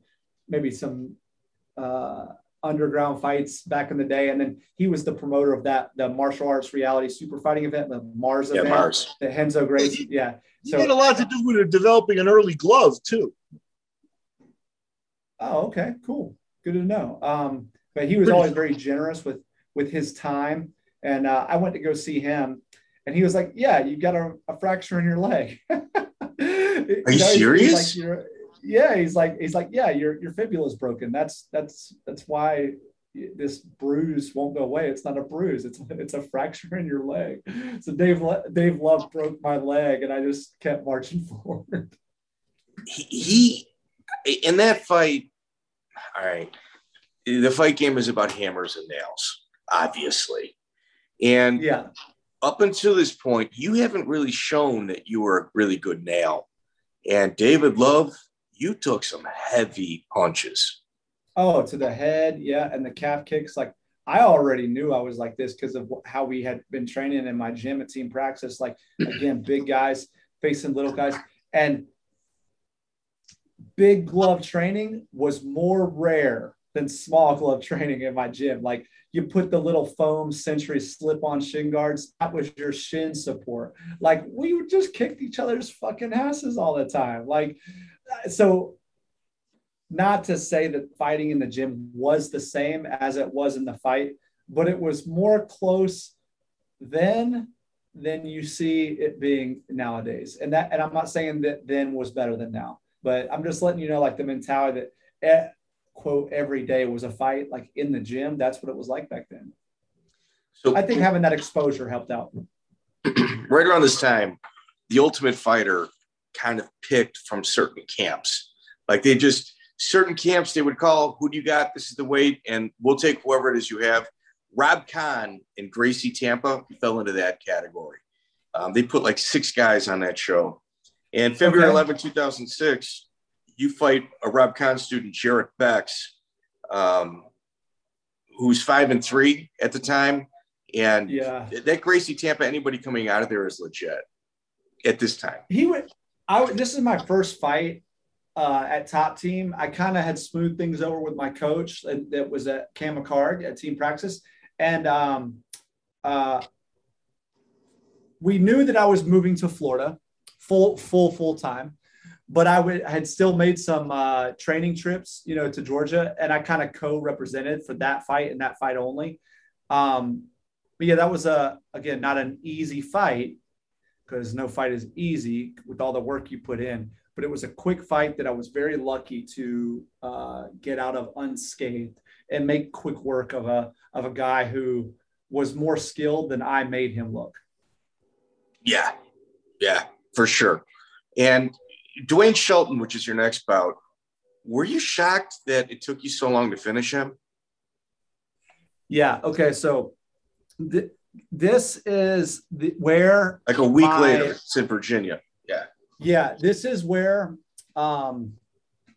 my exposure to the UFC comes from. So Charles McCarthy had been trying to get me in the UFC, and they weren't sure what they were going to do with a 55 division, if they were going to delete it or it had been deleted and they brought it back, but I don't remember exactly where it was with the thing. And so he'd been trying to talk to Joe Silva, just get this guy in the show. And they're like, at 55, and I'm not a 55er. Once again, I'm walking around at like 152 pounds, but I fight anybody, whatever. And I get this opportunity to fight Dwayne Shelton in Richmond, Virginia, which is where Joe Silva lives. And Charles was trying to get me to fight on felony fights, or some other type of thing that would get me some, back then, viral clout, like if I was going to fight on felony fights against a felon and bare knuckle, around whoever was doing that thing, the Tap Out Crew or whoever, I can't remember, like we were trying to find something big like this, and an opportunity came to fight Dwayne Shelton, real quick turnaround. And, he was 0-2 as a pro, but had a good amateur kickboxing background and MMA background. But he had fought like Dean Thomas and Tough somebody guy. else. Was it Jeremy Stevens and Dean Thomas, or Dean Thomas? And it was 2 UFC vets that he fought in his opening pro fights. And I went down, I was like, oh yeah. Dean was like, hell yeah, just take this guy down or guard pull on him, fuck him up. I was like, oh yeah, this is gonna be an easy fight. And that's when like I saw another guy who he just didn't have any quit in him. He dropped me first time I ever dropped. I didn't fall backwards. Like I was storming him forward like a bum rush. And that's what bums do. Bums bum rush. And he clipped me with a counter right or left hook, whatever it was. And I hit a knee. And like he's standing over me throwing big hooks. He belly to bellied me like twice. And again, I just didn't have any man strength. And I still was just a boy fighting in there with men, very mature men. And I had no strength. What made me hard to fight was that I fought so much. Man, what are we 2 years in my career that we're talking about right now? And I got like 17 fights or something like that. You fight a lot. Like I just unrelenting pace. And this is what I want to do is fight. And that's how I was always so composed. And this is where experience can help. Sometimes experience can hurt, but it was helpful here. And again, that mental toughness. And I'm like, I won't stop. And I end up mounting him several times. Rick McCoy, very talented Virginia, old school guy. He's the ref. And I'd met him when I did the King of the Ring tournament as an amateur in Virginia Beach that we had mentioned earlier. He had stood us up a couple of times because Dwayne Shelton was so strong that from the bottom mount where he does like the double underhook grab, like I'm doing the cross facing, I'm doing all the stuff that should work, but I'm just so weak compared, and he's so strong. I couldn't break it, and I'm on mount, and he stood us up because of no action, and we're in Dwayne Shelton's hometown, and the boos and the jeers and the crowd. It's like he's at some point you got to stand the guys up. So he stands us up. I end up getting some takedown. At some point in the third round, I'm just dropping bombs on him with that, just no quit from mount, and he turns belly down and I get the rear naked choke. But mysteriously, the first 2 rounds are recorded, but the third round, where'd the missing third round go? There's no evidence of Cole just like putting the beat down on, only the struggle of the grappling and the striking in the first 2, Yeah. And that would have been his promoter. Yeah, that was a conversation between him and the promoter going, yeah, why don't we just put it out there, just leave off the third round? The promoter was his manager. Right. Right. Yeah. Rick McCoy's So another. No, go ahead, Cole. I get to do a post-fight interview. You know, I told, Mr. Joe Silva, I know you're in attendance out there. Love to talk to you after the fight. I know it wasn't like my best work, but I'll never quit. And I know I got things to work on, but I hope to be in the UFC one day, kind of like that, And I shook his hand. I got to talk to him. He's like, we'll be in touch, And that was where it's hard to get noticed back then if you can't be seen. And how are you going to be seen? Full Contact Fighter newsletter, somebody with some traction on the underground forum, or they actually get eyes on, or a videotape, like here's my audition tape kind of thing. Or unless you actually fight in the hometown of the UFC's matchmaker, and he's there to watch the hometown guy, but you end up, pulling an old switcheroo on him. That's cool. You mentioned Rick McCoy was the ref too. He's another one, like, in my head, kind of like a Cam McCord guy, like a high skilled dude that didn't fight a lot, but like much respect from the old days. Yeah. He's a guy I still get to keep in touch with, and his fighters do good too. And Virginia probably owes him a lot for the development of the scene and stepping it up. Yeah. Mike, he was second in the running to fight Matt Hume for his last fight. I went with Payne Peters, but I thought Rick McCoy was better than Payne Peters, to be honest, with respect to both of them. I was going to try to slip him Rick if it didn't work out, but it's all history. Yeah. Sorry. It's back to Cole. Sorry. Back to Cole Miller. Yeah. So Cole, you start traveling at this time, and like you said, it's hard to get eyes on people. So you start traveling and fighting in other people's hometowns, which is the easiest way to get your record beat up. Like, if you're not the real deal, that's how you wind up with a lopsided record. Yeah, one second, and then I'm going to need to use the restroom for just a moment. But another funny thing about this fight with Dwayne Shelton was I was offered like 300 and 300 to fight Dwayne Shelton, and I could bring a corner, or I could fly there by myself and make like 800 and 800 with no cornerman. Know what I picked? I just went there by myself with no corner, and I picked this guy that was in the crowd before the fight, and I said, "Hey man, can you hold my bottle of water and just tell me when it's 3 minutes left, 2 minutes left, 1 minute left in the round? Can you do that for me?" Yeah, I'll leave you guys with that, and let me just use the restroom real quick. All right, cool. We'll pause on that. Cool. All right, Miguel, you and I got a bone to pick, bro. What's David that? Love. Really? Mike, if Chael Sonnen was making 25 grand, George Masvidal, Nick Thompson, Eddie Alvarez were making 25 grand. David Love is not in that equation. All right, let me tell you something. Do you know how many people I've told that to? You and I talk almost daily. Or I shouldn't say, we talk multiple times daily. I have told that story for at least a decade. Minimum. Yeah, I bet you Dave would tell you the truth. You got to corroborate. Chad forgets, or maybe there was a reason for him to try to, make it look like something it wasn't like. But no, okay. No. I'm telling you. Little side note for listeners at home.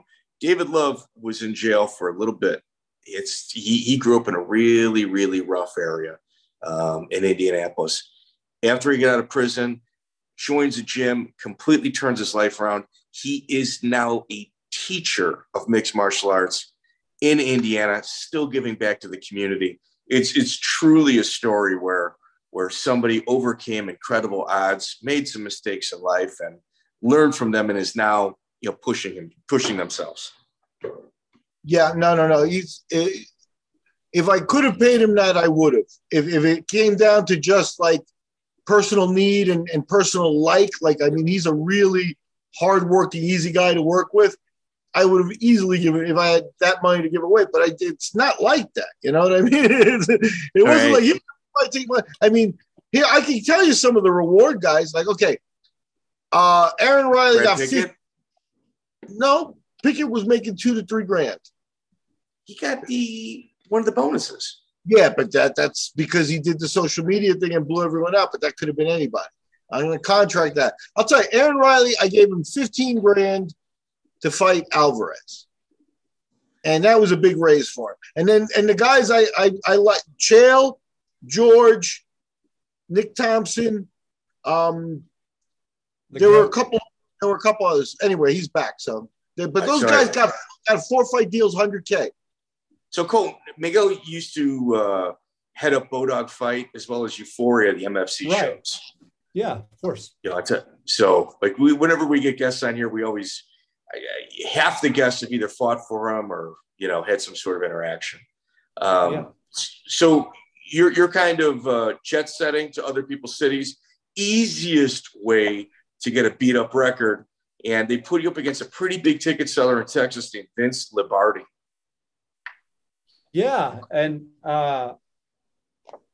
he was the first guy that like straight up mean mugged me in the stare down. But I was all about it, you know, like you think you're hard, let's find out who's hard tomorrow, you know, and kicked him in the fucking head and triangle choked him or guillotined him or whatever. Yeah, you know, dude, it was 16 seconds. Yeah. It was 16 seconds. Yeah, and he was completely unconscious. Yeah, and that guy ended up killing Sam Vasquez in the ring a couple years later. You know? Yeah. Rest in peace, Sam Vasquez. Yeah. It's wild. It's wild, like the twists and turns that the MMA world goes down, and the people you encounter that you normally would never be connected in any other way. You know, like yourself and Dazo in Japan. It's just it's just incredible. So you go to Texas, you make a brief appearance there because it's 16 seconds long, and you're back fighting in Georgia again at Full Throttle. You know, that promoter, like you said, he did you solids. He got you Joe Germain, another 36-second guillotine. Iowa guy, and that guy would talk so much shit. He was like, but calm. Like we were signing contracts on like weigh-in day or whatever. And he's like, I'm going to elbow this motherfucker's face into the fucking canvas. I was like, I'm right across the table. Like, you know what I mean? Really? That's the one thing I remember about that. Like, I like to tell like a little bit of the backstory. Like the fights are cool. You know, you just get, that's funny. Well, that was a quick one. I mean, you're still on your less than one round routine. Yeah. And you go on to Diesel Fighting Championship, Sal Mitchell. I mean, you're back in Texas. He's from the Academy in Minnesota, Greg Nelson's student, strong Greco-Roman wrestler. I thought this was actually your first. It was one of many tests. Chris Mickle was your first test, but this was definitely one of those humps that you had to climb. Yeah, a Greg Nelson guy and Muay Thai guy. I know that later on he was part of that. I think he was part of the MTV Life, True Life, a Muay Thai fighter. Of course, who did they showcase? I think it was it Gina Carano or Rob McCullough was showcased, and somebody else was showcased. Blonde. He was blonde from my area. She's from the Crystal Lake area. Okay, but whatever. Whatever. It was like Rob McCullough and somebody else were the ones that actually got the TV time. But I guess it was several other people that were part of this thing. You know what I mean? And he actually went and did that, like the bare knuckle Thai fight too. I thought that was cool. But yeah, he's Greco-Roman wrestler. Yeah. Super tough cat. You moved to Florida right at this time, I believe. I was already in Florida. So you would just go back and fight at home? That's correct. Because I already had the good relationship with Brett Moses, but I was already in Florida by the time I fought Jared Becks. Wow. You take a last-minute fight against the Shudo world champion, Takaishi Inoue. Yeah. How does that come about? I was a blue belt at the time. And what's my record now? Like as a pro, 8-1, 9-1, something like that. And Inoue is 9-1 as well. and he's world champ. He already had beat like Pequeño Nogueira or somebody like that. Maybe he goes to beat him later, but beat Antonio Carvalho or somebody who was already shooter world champ, which is he's a fight right before yeah, yours. yeah. So and Carvalho was world champ before, and so he beat Carvalho. He was world champ. And that's like the pinnacle for what I was trying to do. I was trying to make it to Shooto. At this point, the UFC was cool. I'd already given up on it because it was like, to me, again, so much time had gone by when it's like no time at all. But like, I'm like, fuck that. I'm going to go fight for Shooto. I'm going to be Shooto world champ. This was like the first like confidence boosting fight. It was like on 5 or 7 days notice. I didn't have a passport. Who fell off? Got it. I don't know. I couldn't tell you. I have no clue. But they called Top Team. What's her name? She's the go-between. Motoko? Motoko. So Motoko is the go-between for Shooto. She's talking to Laborio or whoever, or to Lambert, whoever, and they're talking to McCarthy. Then McCarthy, a lot of in-between kind of conversation. And Motoko says, "This is the price. That's it." But they were asking like Top Team, like who's good but not too good, and they know, they're like, oh, we got a blue belt who's like 8-1, and they're like, blue belt, perfect. And like, I was only a blue belt because I had just started training true Brazilian jiu-jitsu like in the gi. I was a white belt for like a month. I was a blue belt for like 10 months. And I was a purple belt for a year. I like went from white to brown in like 2.5 years because I had the prior submission grappling experience with Cam, but not jujitsu. But I wanted to be jujitsu black belt. So, but like they were like blue belt, perfect. And I went in there. I started like, I think I got 1-1 or no, 2,000 flat, maybe 2,000 flat to fight the world champ. And I got paid cash. And it was like, this is the price. There's no negotiating. This is the price. And so I was like, cool. That's and the most 7 days out, you find someone else. It's the most money I'd ever been paid. And I was like, and I was fighting the world champ, but in a non-title fight, I was like, I'm going to go fuck this guy up. And then I'm going to get my title fight after I mop him up. And I mean, this is still back when they like now Shooto has modern MMA rules, but back then, if you got a standing knockdown, they give you a 10-8 or a standing 8 count. And then if you got them in a submission, they would call catch. And that would be like a knockdown, equivalent of a knockdown.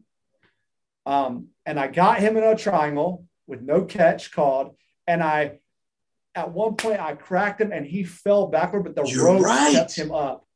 Like I was beating this dude up on the feet. I was just I was just socking him up. You can see me like whipping my hands around in the circle, like some Roy Jones Jr. type shit. And I'm just touching him and piecing him up. He didn't touch me on the feet because I've been working with Howard Davis a lot, and who taught me the art of boxing. And I started to finally come into my own after making a lot of tall guy mistakes. I started finally coming to my own, and I was like, oh, he's about to get pieced up. And I know what tall guys do because I'm a tall guy. They rely on being the tall guy. So you got a 5'10" world champion there against a new 6'1" guy who knew how to use his range. As far as for striking, knew how to use his range. I still had not figured out how to stop takedowns yet. But I was piecing him up. And then on the ground, I had some close submission attempts. And then, he wins the decision, of course. I thought it should have been a draw, especially with the educated referee. Yeah, but they weren't calling catches on you. So yeah, the table was tilted. 100%. So whatever, I take the loss. But let me explain this. Whenever there's a close submission in Shooto, the referee will signal a C with one of their hands, and it essentially means deduct a point from the person that's in a less dominant position. They do it with knockdowns and almost people that are almost submitted. So right. It's like a 10-8 round. Right. And I wasn't getting no love from that. And the ropes held him up on that knockdown I was like about to get. And it was just like, but after that fight, he deviated my septum, so my nose looked perfect. But on the inside of my face with the ground and pound punches, I got a broken nose. I had some blood draining my throat, but I was beaming like ear to ear smiles after that. Because on the way home, it was like, you belong at the world-class top echelon of 145-pound fighters, you know? And so like that, at that moment, it was confidence full send, because I knew I was in a point of growth. And I'm like the Diaz brothers in a lot of ways. There are many similarities between us. And for me, I was like, all you motherfuckers are just going to decision me. I know that in the fight to the death, I would tap all y'all out. If there wasn't that, it was like to the finish, I'm going to come out on top every time. So you keep winning these little hometown Japanese judges' decisions. When I finally hit my mark, I'm going to be beating all of y'all, you know. But because I was so competitive with the world champ for my weight class at the time, who was ranked, I think it was like number 1 or number 2, like in all organizations, you know what I'm saying? Like, who was the people back then? It was like Brian Garrity was a top 145, or a couple other guys at 45, but it was Pequeño Nogueira and the Lion Takeshi Inoue, you know. How was the travel? How was the jet lag? Because now you're I mean, you lost the fight. You're 0-2 against fighters from Japan. I wasn't sure if it was just like your style of jiu-jitsu. But no, because these two guys were different. Like the guy, when I fought Daiso, I just wasn't ready for him. I wasn't ready. You know, like he was leaps and bounds beyond what my capabilities were. And that's just it.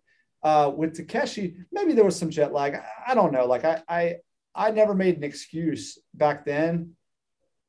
It's the deck is stacked against you, but you go there knowing that. So it's like, don't make any excuses. Like, go in there, either kill him or know that they're going to raise his hand. But I was like, just, you know, and you get flown in, you land at like 10 p.m. or you get in your hotel at like 10 p.m. and the weight cut starts the next morning. You know, like there's nothing that's being done that's for you. You know, you get bloated too by the elevation and travel. I don't know. I've heard that, but I didn't know that stuff. You just go in and you make the weight. You just do your job. This was your first big trip, wasn't it? Yeah. So, but any culture shock? I mean, you obviously seem like a grounded guy now, but like when you were a kid, you know, it's a long way from Tokyo to that Alabama-Georgia border. That's right. Yeah. I mean, like I was kind of culture shocked. I had like a tourist mindset. Yeah. You know, like I'm taking pictures on the roll camera, the disposable style. And then I think I had a little Motorola phone with it, you know, pixelated photos, took a couple on that, but I'm so happy to be there. You know, now I know I'm going to kick his ass, but I am happy to be there, you know, and I'm taking it all in, and I'm like, this is so cool. Like, I know I'm not in pride because I'm a small guy, but like, I'm like, man, this is as big as it gets, you know, and I'm not being treated like royalty at all. You know, I'm brought in 5 hours before weight cut time starts. And, you know, you're kind of coming here, you go in there and it's like, get in and get out. But I thought that was probably the coolest trip. Yeah. And, you know, I think the mistake that they may have made picking yourself is you're in shape because you're training full time. Yeah. And just they're hoping for somebody a little out of shape. There we go. Yeah. So I think so too. And I think that they didn't think that I was going to be as skilled I was to fight the champ. And they just needed something done last minute because this guy was the poster child for their organization at the time as being champ. And they just didn't think I'd be as good as I was. You know, I think that guy also expected that too, because a guy that was known as a boxer who knocked people out, I outboxed this guy, and he got by on taking me down and keeping me on my back and making sure that there was no way I could tap him out. Stalling. Right, you know, yeah. Yeah. It was a fun fight to watch. Your next bout is for AFC 19, October 21st, 2006. I meant to drop something when we talked about David Love. Are you aware that American Top Team member Carlos Diaz was in David Love's corner? Was he for that fight? He was for that fight. Yeah. Yeah. I don't remember that. Carlos didn't either. I sent him to fight. Yeah. I believe you. If you have footage, I believe you. Oh wait, that's because I was not top team yet. That was where I got invited to top team that week, and I was there that week. But I was Charles McCarthy's guy, but I was not top team. But yeah, I get it. So in Chad Wagner, Carlos Diaz, Chad Wagner, and myself, we would jet set to multiple different countries, helping Miguel out at his different events. So we all knew each other, and it was like, yeah, I need somebody to help. And I'm like, I called Carlos Diaz. I go, did you train David Love against Cole Miller? He's like, no. He's like, I don't think I was there. I sent him the footage. He's like, holy shit, I was cornering him. Yeah, that's hilarious. That is great. Yeah. So that's I think great. he was the matchmaker for AFC at this time. They bring in a 33-7 John Strawn from Iowa. October 21st, 2006. Yeah, tough guy. It's so funny. Like, some guys' capabilities. I end up taking him down. He ends up sweeping me with an omoplata.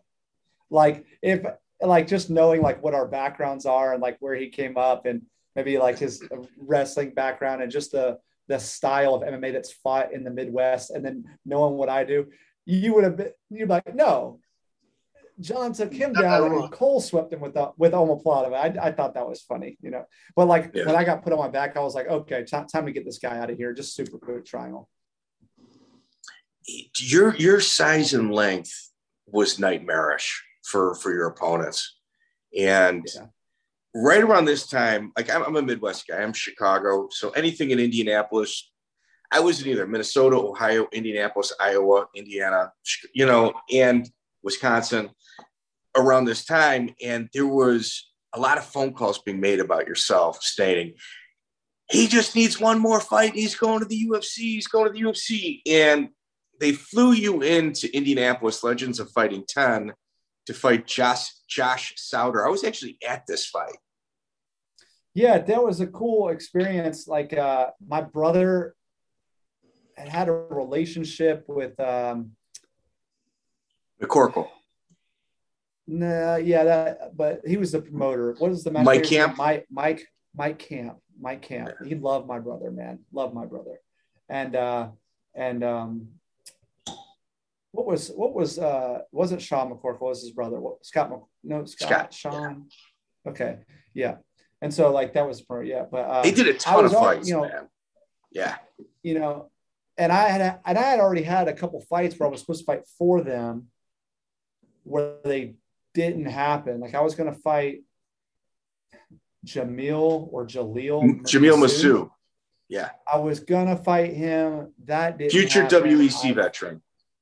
I fought Josh Sauter, one of George Gurgil's guys. And then I was supposed to fight Dustin Hazlett, and I got picked up on Tough. But yeah, like that area had some dope guys. And the fight with Josh Sauter was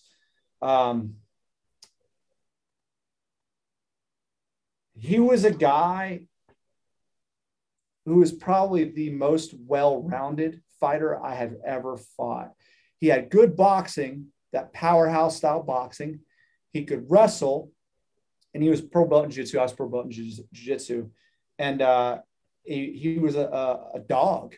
He was very game. And I remember like thinking that I lost that fight. Like after the fight, like I kind of had some, woe is me, I don't deserve this thing. And then like I go back and watch the fight, and I can see the nonstop attacking, and I can see where he's like, let's say he gets a takedown, but it's a takedown out of getting punched and kicked, or it's elbows in, or it's a stand back up out of him getting put in some type of submission. So I can see like how I got the nod, like after watching it on tape, but I could see the guys making either decision depending on like how educated you are as a referee. If you want to say that Top is the top guy always wins no matter what. I lacerated his eyebrow from the bottom. It's pretty cool.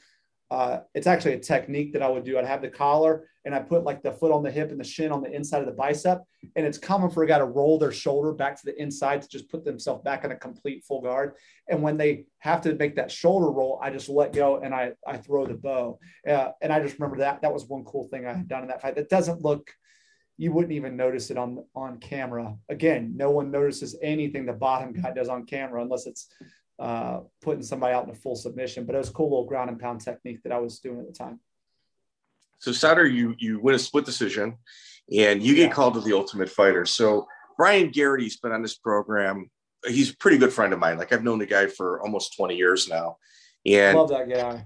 He would always say, like when he got back from the house, I go, hey, you can't tell us the winner.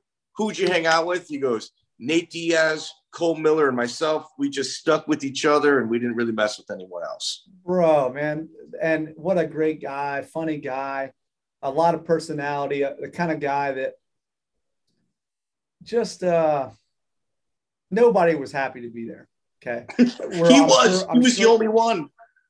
Well, a lot of people, they didn't want to be there, but they needed to be there. And the no contact with the outside world and everyone's feeling down, Brian would always bring you back up. You know what I mean? Like, so he was dope in that way and a very good fighter. And I've told him, we've had conversations about this after the fact. You know, you get the Full Contact Fighter newsletter and the top 5 and guys like in the country of the world, Brian Garrity's on that list. The Ultimate Fighter, for him to get the shine that he needed and for people to know how good he was, probably needed to have been 3 years or 4 years earlier. And he could have won the show, you know, or if 145 would have been a division of notoriety where people wanted to see the guys maybe 2 years prior, he probably could have been the guy, you know, title contender minimally. Yeah. That conversation didn't happen out of, you know, it wasn't my time. It wasn't like that. It's just like, you know, man, like if things were just a little different, you know, this would have happened, you know, like it was, I think it was me that brought it up, not him, you know? Yeah. Yeah. So you go to the show, you fight Alan Berube, another Rob Kahn guy. I think it's the third Rob Kahn student that you had fought at this point. Yeah, I never put that together.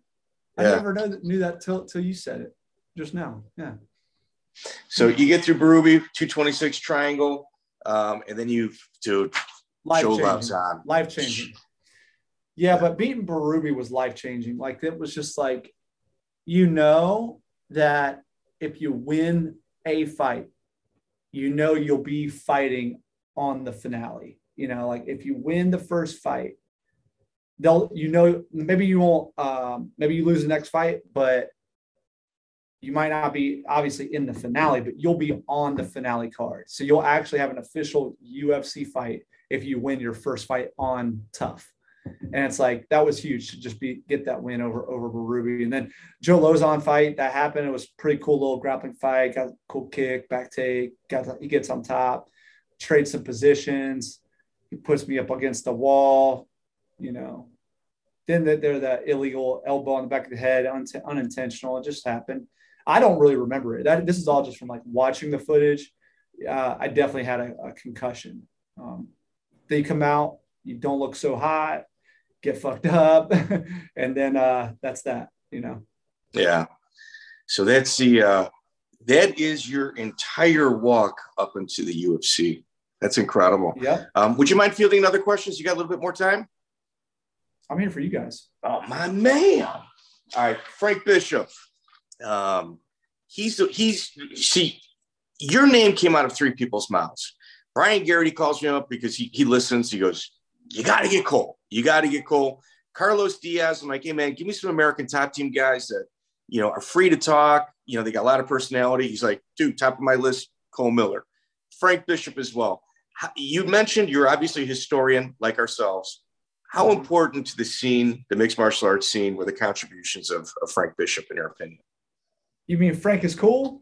Frank is cool, baby. Frank is cool. Yeah, dude. I mean, like, he was he's a ride or die hardcore gym guy. You know, he's always there with like the Singer brothers and you know, Forrest Griffin. and always supported that team, but also supported just like the MMA scene and making stuff happen, being the manager for those guys. And then on the underground, Frank is cool, a huge contributor just for MMA in general. Like, just you talk about like being a historian, like if you know who Frank is cool is, like you know that he was one of the real ones. Yeah. Like when I first saw his screen name, I'm like, oh, this dude's got to be a dick. And then I'm like, I talked to him, like, he's actually legitimately really cool. Frank is cool. Like he's actually a really cool guy. Yeah, agreed. An American Top Team. Were you there when Thiago Santos barricaded himself in the gym? Yeah, I mean, I was on site. Hold on. I was on site at Top Team from November, December of 2005 all the way till 2017. But he barricaded himself in his house, not like in the gym. But yeah, he barricaded himself in his home. But yeah, I was in South Florida when all that happened. Yeah. What was it like having him in the gym? Man, like, first off, I liked him, and I liked a lot of people that were not liked or had, a cloud around them. But that was because I never let myself get close enough to those people to feel their wrath or their insanity or whatever it was. You know what I'm saying? Like, I made sure to steer clear of that. When there's some people you can look at, right, and that they're insane. That they have no respect for civility or the law. Like, for me, you walk around like somebody, for instance, they come in my gym and they tell me I'm a piece of shit, right? I don't punch them in the fucking face because I don't want to go to jail, But you can look at certain people and you just know this guy, he is marching to the beat of his own drum and cares nothing about the law or whatever it is, right? And, he had his wife in the gym all the time, and very, hot lady or whatever. And she'd wear like the Brazilian outfits, the workout outfits that would just highlight her attributes. But sometimes guys would say something, I fucking kept my head down and looked at the fucking floor because you could just see the eye in this guy that he just like, if you cross him or he got you looking, maybe you get socked one clean time. Now, nothing like that ever happened, but I just always had a fear that something like that would happen. And, it was on a tape. But right. Yeah. And the guy just looks like a killer. The guy's in the UFC just like killing people too, And that was crazy. I don't know that he was part of ATT when that moment happened or if he had already left. I think that was exactly the reason. Maybe that was the reason. I can't remember, but I remember like training with him. Like, he was very good in the gi. Like, a lot of these MMA guys, they're jiu-jitsu. Maybe they had roots in jiu-jitsu, but once they get into MMA, they don't do jiu-jitsu so good, or they put the gi on and they just are trash. And I just remember, like, he was a good training partner. He was a lot bigger than me, 205er, but I got to roll with him a few times. And he was sharp in the gi. I think he was a Robinho guy or Robson Moura guy. I think that's who he got his black belt under. A very good gi grappler. When you think about him, you think about his striking or, that he was just an assassin as far as top game on the ground. Very good guard, very talented. So let me, you've been at Top Team. You said you were there 12 years. So yeah, on site. I'm still a Top Team guy forever. You know what I mean? But like I was on site there. Yeah. So we got it down to like a top three, but we need you to put them in order for us here. So the craziest, is it Munson? Is it Thiago? Is it Hector? Lombard? I mean, or is it an X Factor? Is there another guy there that we're missing? Help us out. I'll just say there's no other X Factor that you're missing, but okay. I would hate that three's good enough. The fact that you just said those three means that I didn't have to, and that's it. We're just gonna move on. You value your life. They're all much bigger than you too. I understand. You know, But you know what? I like all those guys as far as just like this type of platform. Like I don't know all of those guys like on a deep level, friendly level, like mixed martial arts level. Again, never let myself get too close. I don't know their hopes and dreams, or I don't go to summer cookouts with their kids. But I like those guys. They're all right. yeah. We had Dennis Hallman on. First up, like Aaron Riley comes in at the very end of his interview. We just, hey, tell us about Jeff Monson. He tells us some of these stories that had us for it was the goodbye portion of the interview. It extended the interview about another 45 minutes. Then we get Jeff on, and he just not only admits to everything, but just goes, he adds to it. It was much worse, actually. And Dennis Hallman, Dennis Hallman at the very end of his interview with us says, yeah, he used to shoot urine into his bladder so he could pass piss test for the state. I heard that he had it was called the Whizzer, and it was a fake dick that had a colostomy bag or something attached to it, and you would pull this dick out, and it had a tube that ran into a plastic bag, and it would have clean urine in the bag. So when these guys came, that you'd squeeze the dick and the urine would come up, but it wasn't his. I heard that. I can't confirm that. He admitted to that. He admitted to it. He fought a UFC title for wearing that. Yeah. That's why I think Monson really, I think I'm going to put Jeff number one here, because you ask Hector Lombard, it's like, hey, what happened with Josh Barnett? And he'd be like, nothing really happened. He didn't want to talk about it. But there was nothing Monson didn't want to talk about. He was like, yeah, that happened. Yeah, it's true. So that's just my personal opinion. Hell yeah, Miguel. But there's just that old saying, what happens in the gym stays in the gym. That's more. If you have a normal gym, the only thing that could be happening is just the sparring, right? And so you don't talk about it because it doesn't matter who wins in training or loses in training or whatever. But you know what? I would just say what happens in the gym stays in the gym also goes for what actually happened in the gym. Yeah. Aaron Riley's like, yeah, he punched Jay-Z one time. Hector Lombard punched, no reason. All right, you rolled with a couple guys. We've mentioned them. Thoughts on Clay Guida? I love Clay Guida, man. This guy is standing the test of time, man. How do you he's always been a very charismatic guy, one of those people that you're proud to say that guy's my friend, or even if you're not friends, you want to say that you guys are friends, because not because he has clout, but because his personality is just the kind of guy that you want to be associated with. Positivity, uplifting. Not only is he very skilled at what he does, but what do you call he's a chameleon in a way. He's such a well-rounded person. He can float between different types of crowds or crews and still belong in those groups. So I like Clay a lot as a person.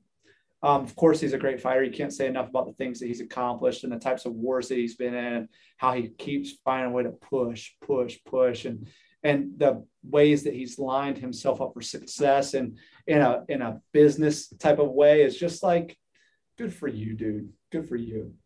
All right. I know you traveled to train with the Diaz brothers. What was that experience like? Yeah, we did a couple camps there. I think for a couple of my UFC fights, I did a mini camp with the Diaz brothers because me and Nate were on the same card. And then we went out to help Nick train for Carlos Condit, kind of a similar body type. We were smaller, but that's where Joe Schilling had first started sparring with Nick. But we went to help Nick out there. Just one of those friendships you maintain. Maybe you don't see these guys all the time, but when you do, if you're in the same city, you link up. And we try to go out there. We trained, when we were going there, we bounced around. We went to the boxing gyms they were training at. We went to, I think it was Antioch, where Caesar School is. Then we go to the Diaz brothers schools. That we went to the one in Stockton. Then we went to the one in Lodi. Did you box with Andre Ward? No.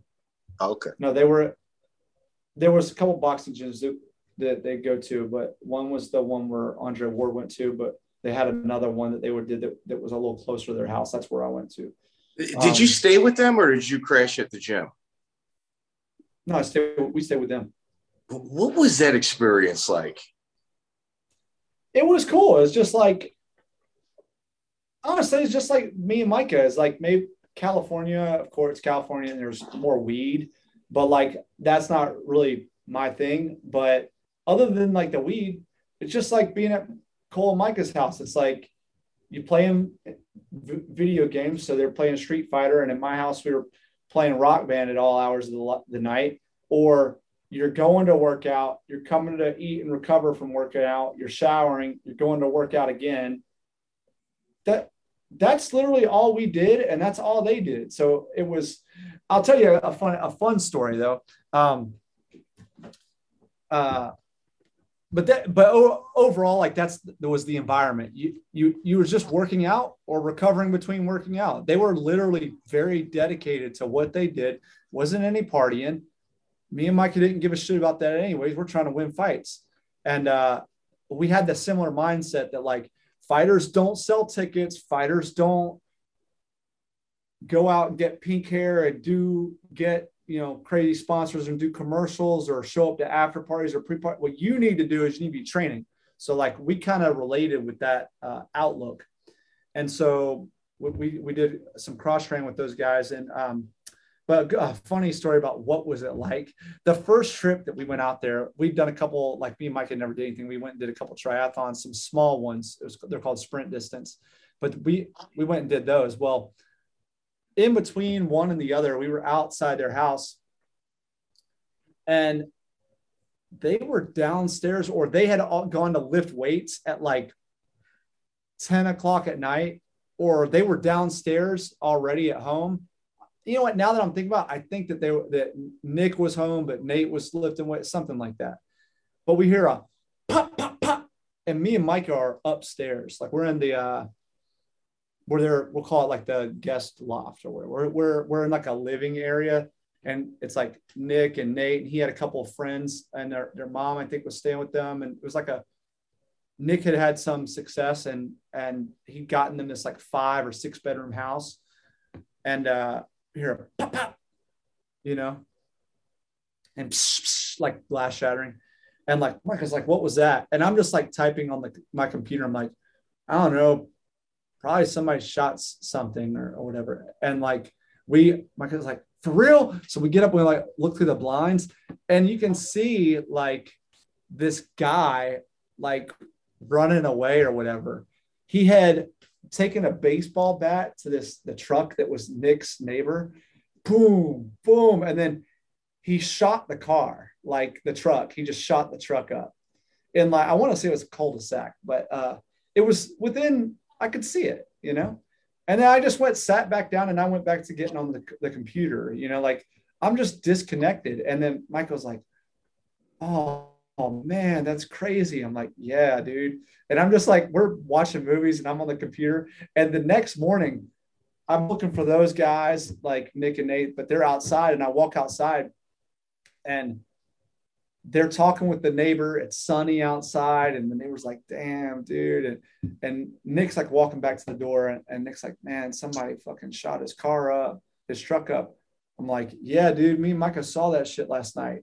And Nick was like, why didn't you call the cops?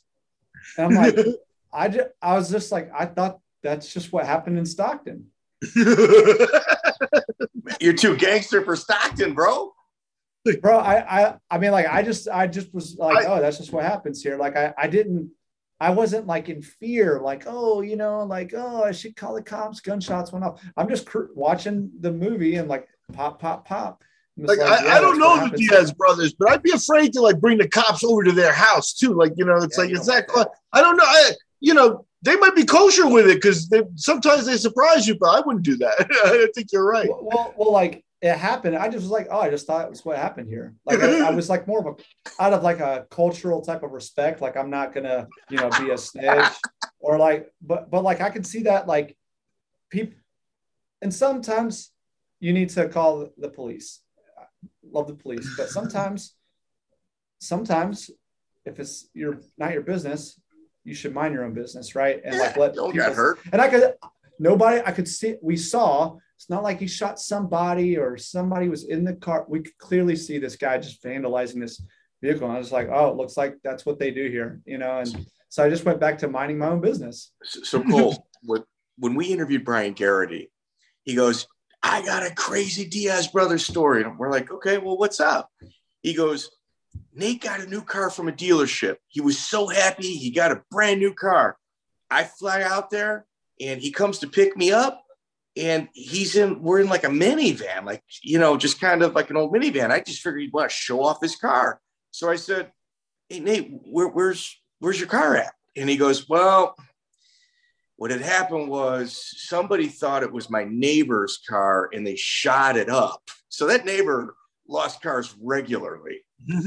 And Nate had this old car, like this, I don't remember if it was like a 1980 Civic or if it was like a Geo Metro. I want to say it was like I can't remember, but it was like, I feel like a hatchback vehicle. I remember us riding by the car, or an Accord, an old Accord. But I could see us, like, we rode by, it's like, that was my car. Like, and he somehow found like somebody within the neighborhood to like sell it to, you know? I was like, damn, dude, that thing got shot up. He's like, yeah, I sold it shot up. Hey, I got a little more technical questions here as we wind down, because, first of all, pleasure to meet you. And I've noticed throughout the conversation, you're good with names, and you're also good with technique, guys, from Jacare to Hobson Mora. You're wearing a Marcelo Garcia shirt. You talked about Master Laborio. Why don't you give me, I'm going to ask you for another top three. How about your top three jiu-jitsu guys? If we were talking about ability, I would probably say Liborio, Bruno Malfacini, and Marcelo Garcia. Wow. Marcelo, guys, not my top three of who I watch on videos, but the top guys I have rolled with. I think those would be my top three. Okay. Yeah. Who said, Aaron Riley said he saw Liborio fold Jeff Monson. I can't even imagine what that looks like. I've seen Liborio fold up a lot of people, 40-something years old, walk on the mat with his top team hat and some cargo shorts and a polo button-up, pull his car keys out of his shorts, pull his flip-flops off, and because somebody needed a round, and he gave it to him like that. And just, man, sometimes it's like you're humbled and sometimes you're humiliated, you know? And like, I feel like sometimes a lot of people he trained with probably got humiliated, you know? Wow. Wow. All right. What about roommate Mike Brown? A roommate, he was a great roommate for me. Like, this guy let me stay on his kitchen floor on an air mattress while Benji Raddick and Aaron Riley were the other people who had actual bedrooms. And when I first got a top team, like I just found a college to go to that took a late application, and I could pull out some student loans so I could live somewhere to train. Like, I had no plans to like be something, but like how do you go move to South Florida if you have no money? You know, like, you don't have any money, you don't have any credit, you don't have anything, but you're going to make it happen. You just find a college, pull out some student loan money, and you just live on campus and you drive to train. Like, that's what I did. But it was summertime, so it's like time to go home, right? So I just asked Mike if I could just stay on the air mattress on the kitchen floor or whatever. And he was like, let me talk to it with Benji and Aaron. I saw Aaron at the gym. I never saw Aaron at his house. Like, he always stayed in the room. And then Benji was cool with it. So they had like a table. I would just break down the kitchen table, set up my air mattress, sleep on the kitchen floor, deflate my air mattress, and put the kitchen table back up for poker night or for whatever it was. But Mike was, for me, I thought he was the man. Like, I never had to live with him for like a year or 2 years, but when he gave me a full summer, I was always grateful for that. That's really cool. And what about Brad Pickett? Pickett? What about Pickett? You rolled with him. I'm assuming you guys used to work out together, correct? Oh yeah. Did you guys ask me if I roomed or rolled with Mike Brown? Well, I said your roommate because I knew you lived with him because he had Oh mentioned yeah, it yeah. in our interview. Well, you want to talk about rolling? Mike Brown probably has messed me up more than anyone else at top team history. Like I had got so many rounds of training with that guy. I never won one fucking round. I barely ever mounted any offense, and he just crushed me all the time, you know? But Pickett was always great. I love Pickett. Awesome guy. Always gave me good sparring. You know, I sparred with him a lot more than we just like did regular grappling, you know, but we did a lot of MMA sparring together. It was always good goes. Mike, I think you're on mute. Yeah. Real nice guy. Pickett, he did one of these with us as well. We did his Cage Rage years, and man, hell of a nice guy. Yeah, and all the best to him and the success that he's doing right now. I know he started up his own academy here past like year or 2 years, something like that. So hope he still keeps killing it. Cool. Miguel? Paul, definitely nice to meet you. Man, you fought on AFC 19. I was the matchmaker for the first 15, so I missed you by a little bit. And I'm kind of feeling like I missed out on something there, man. Very nice to meet you. And you too, Miguel. Definitely a terrific interview. All right, good. Awesome. Thanks for your time, brother. Check out the full interview on iTunes, Spotify, and all major podcast platforms.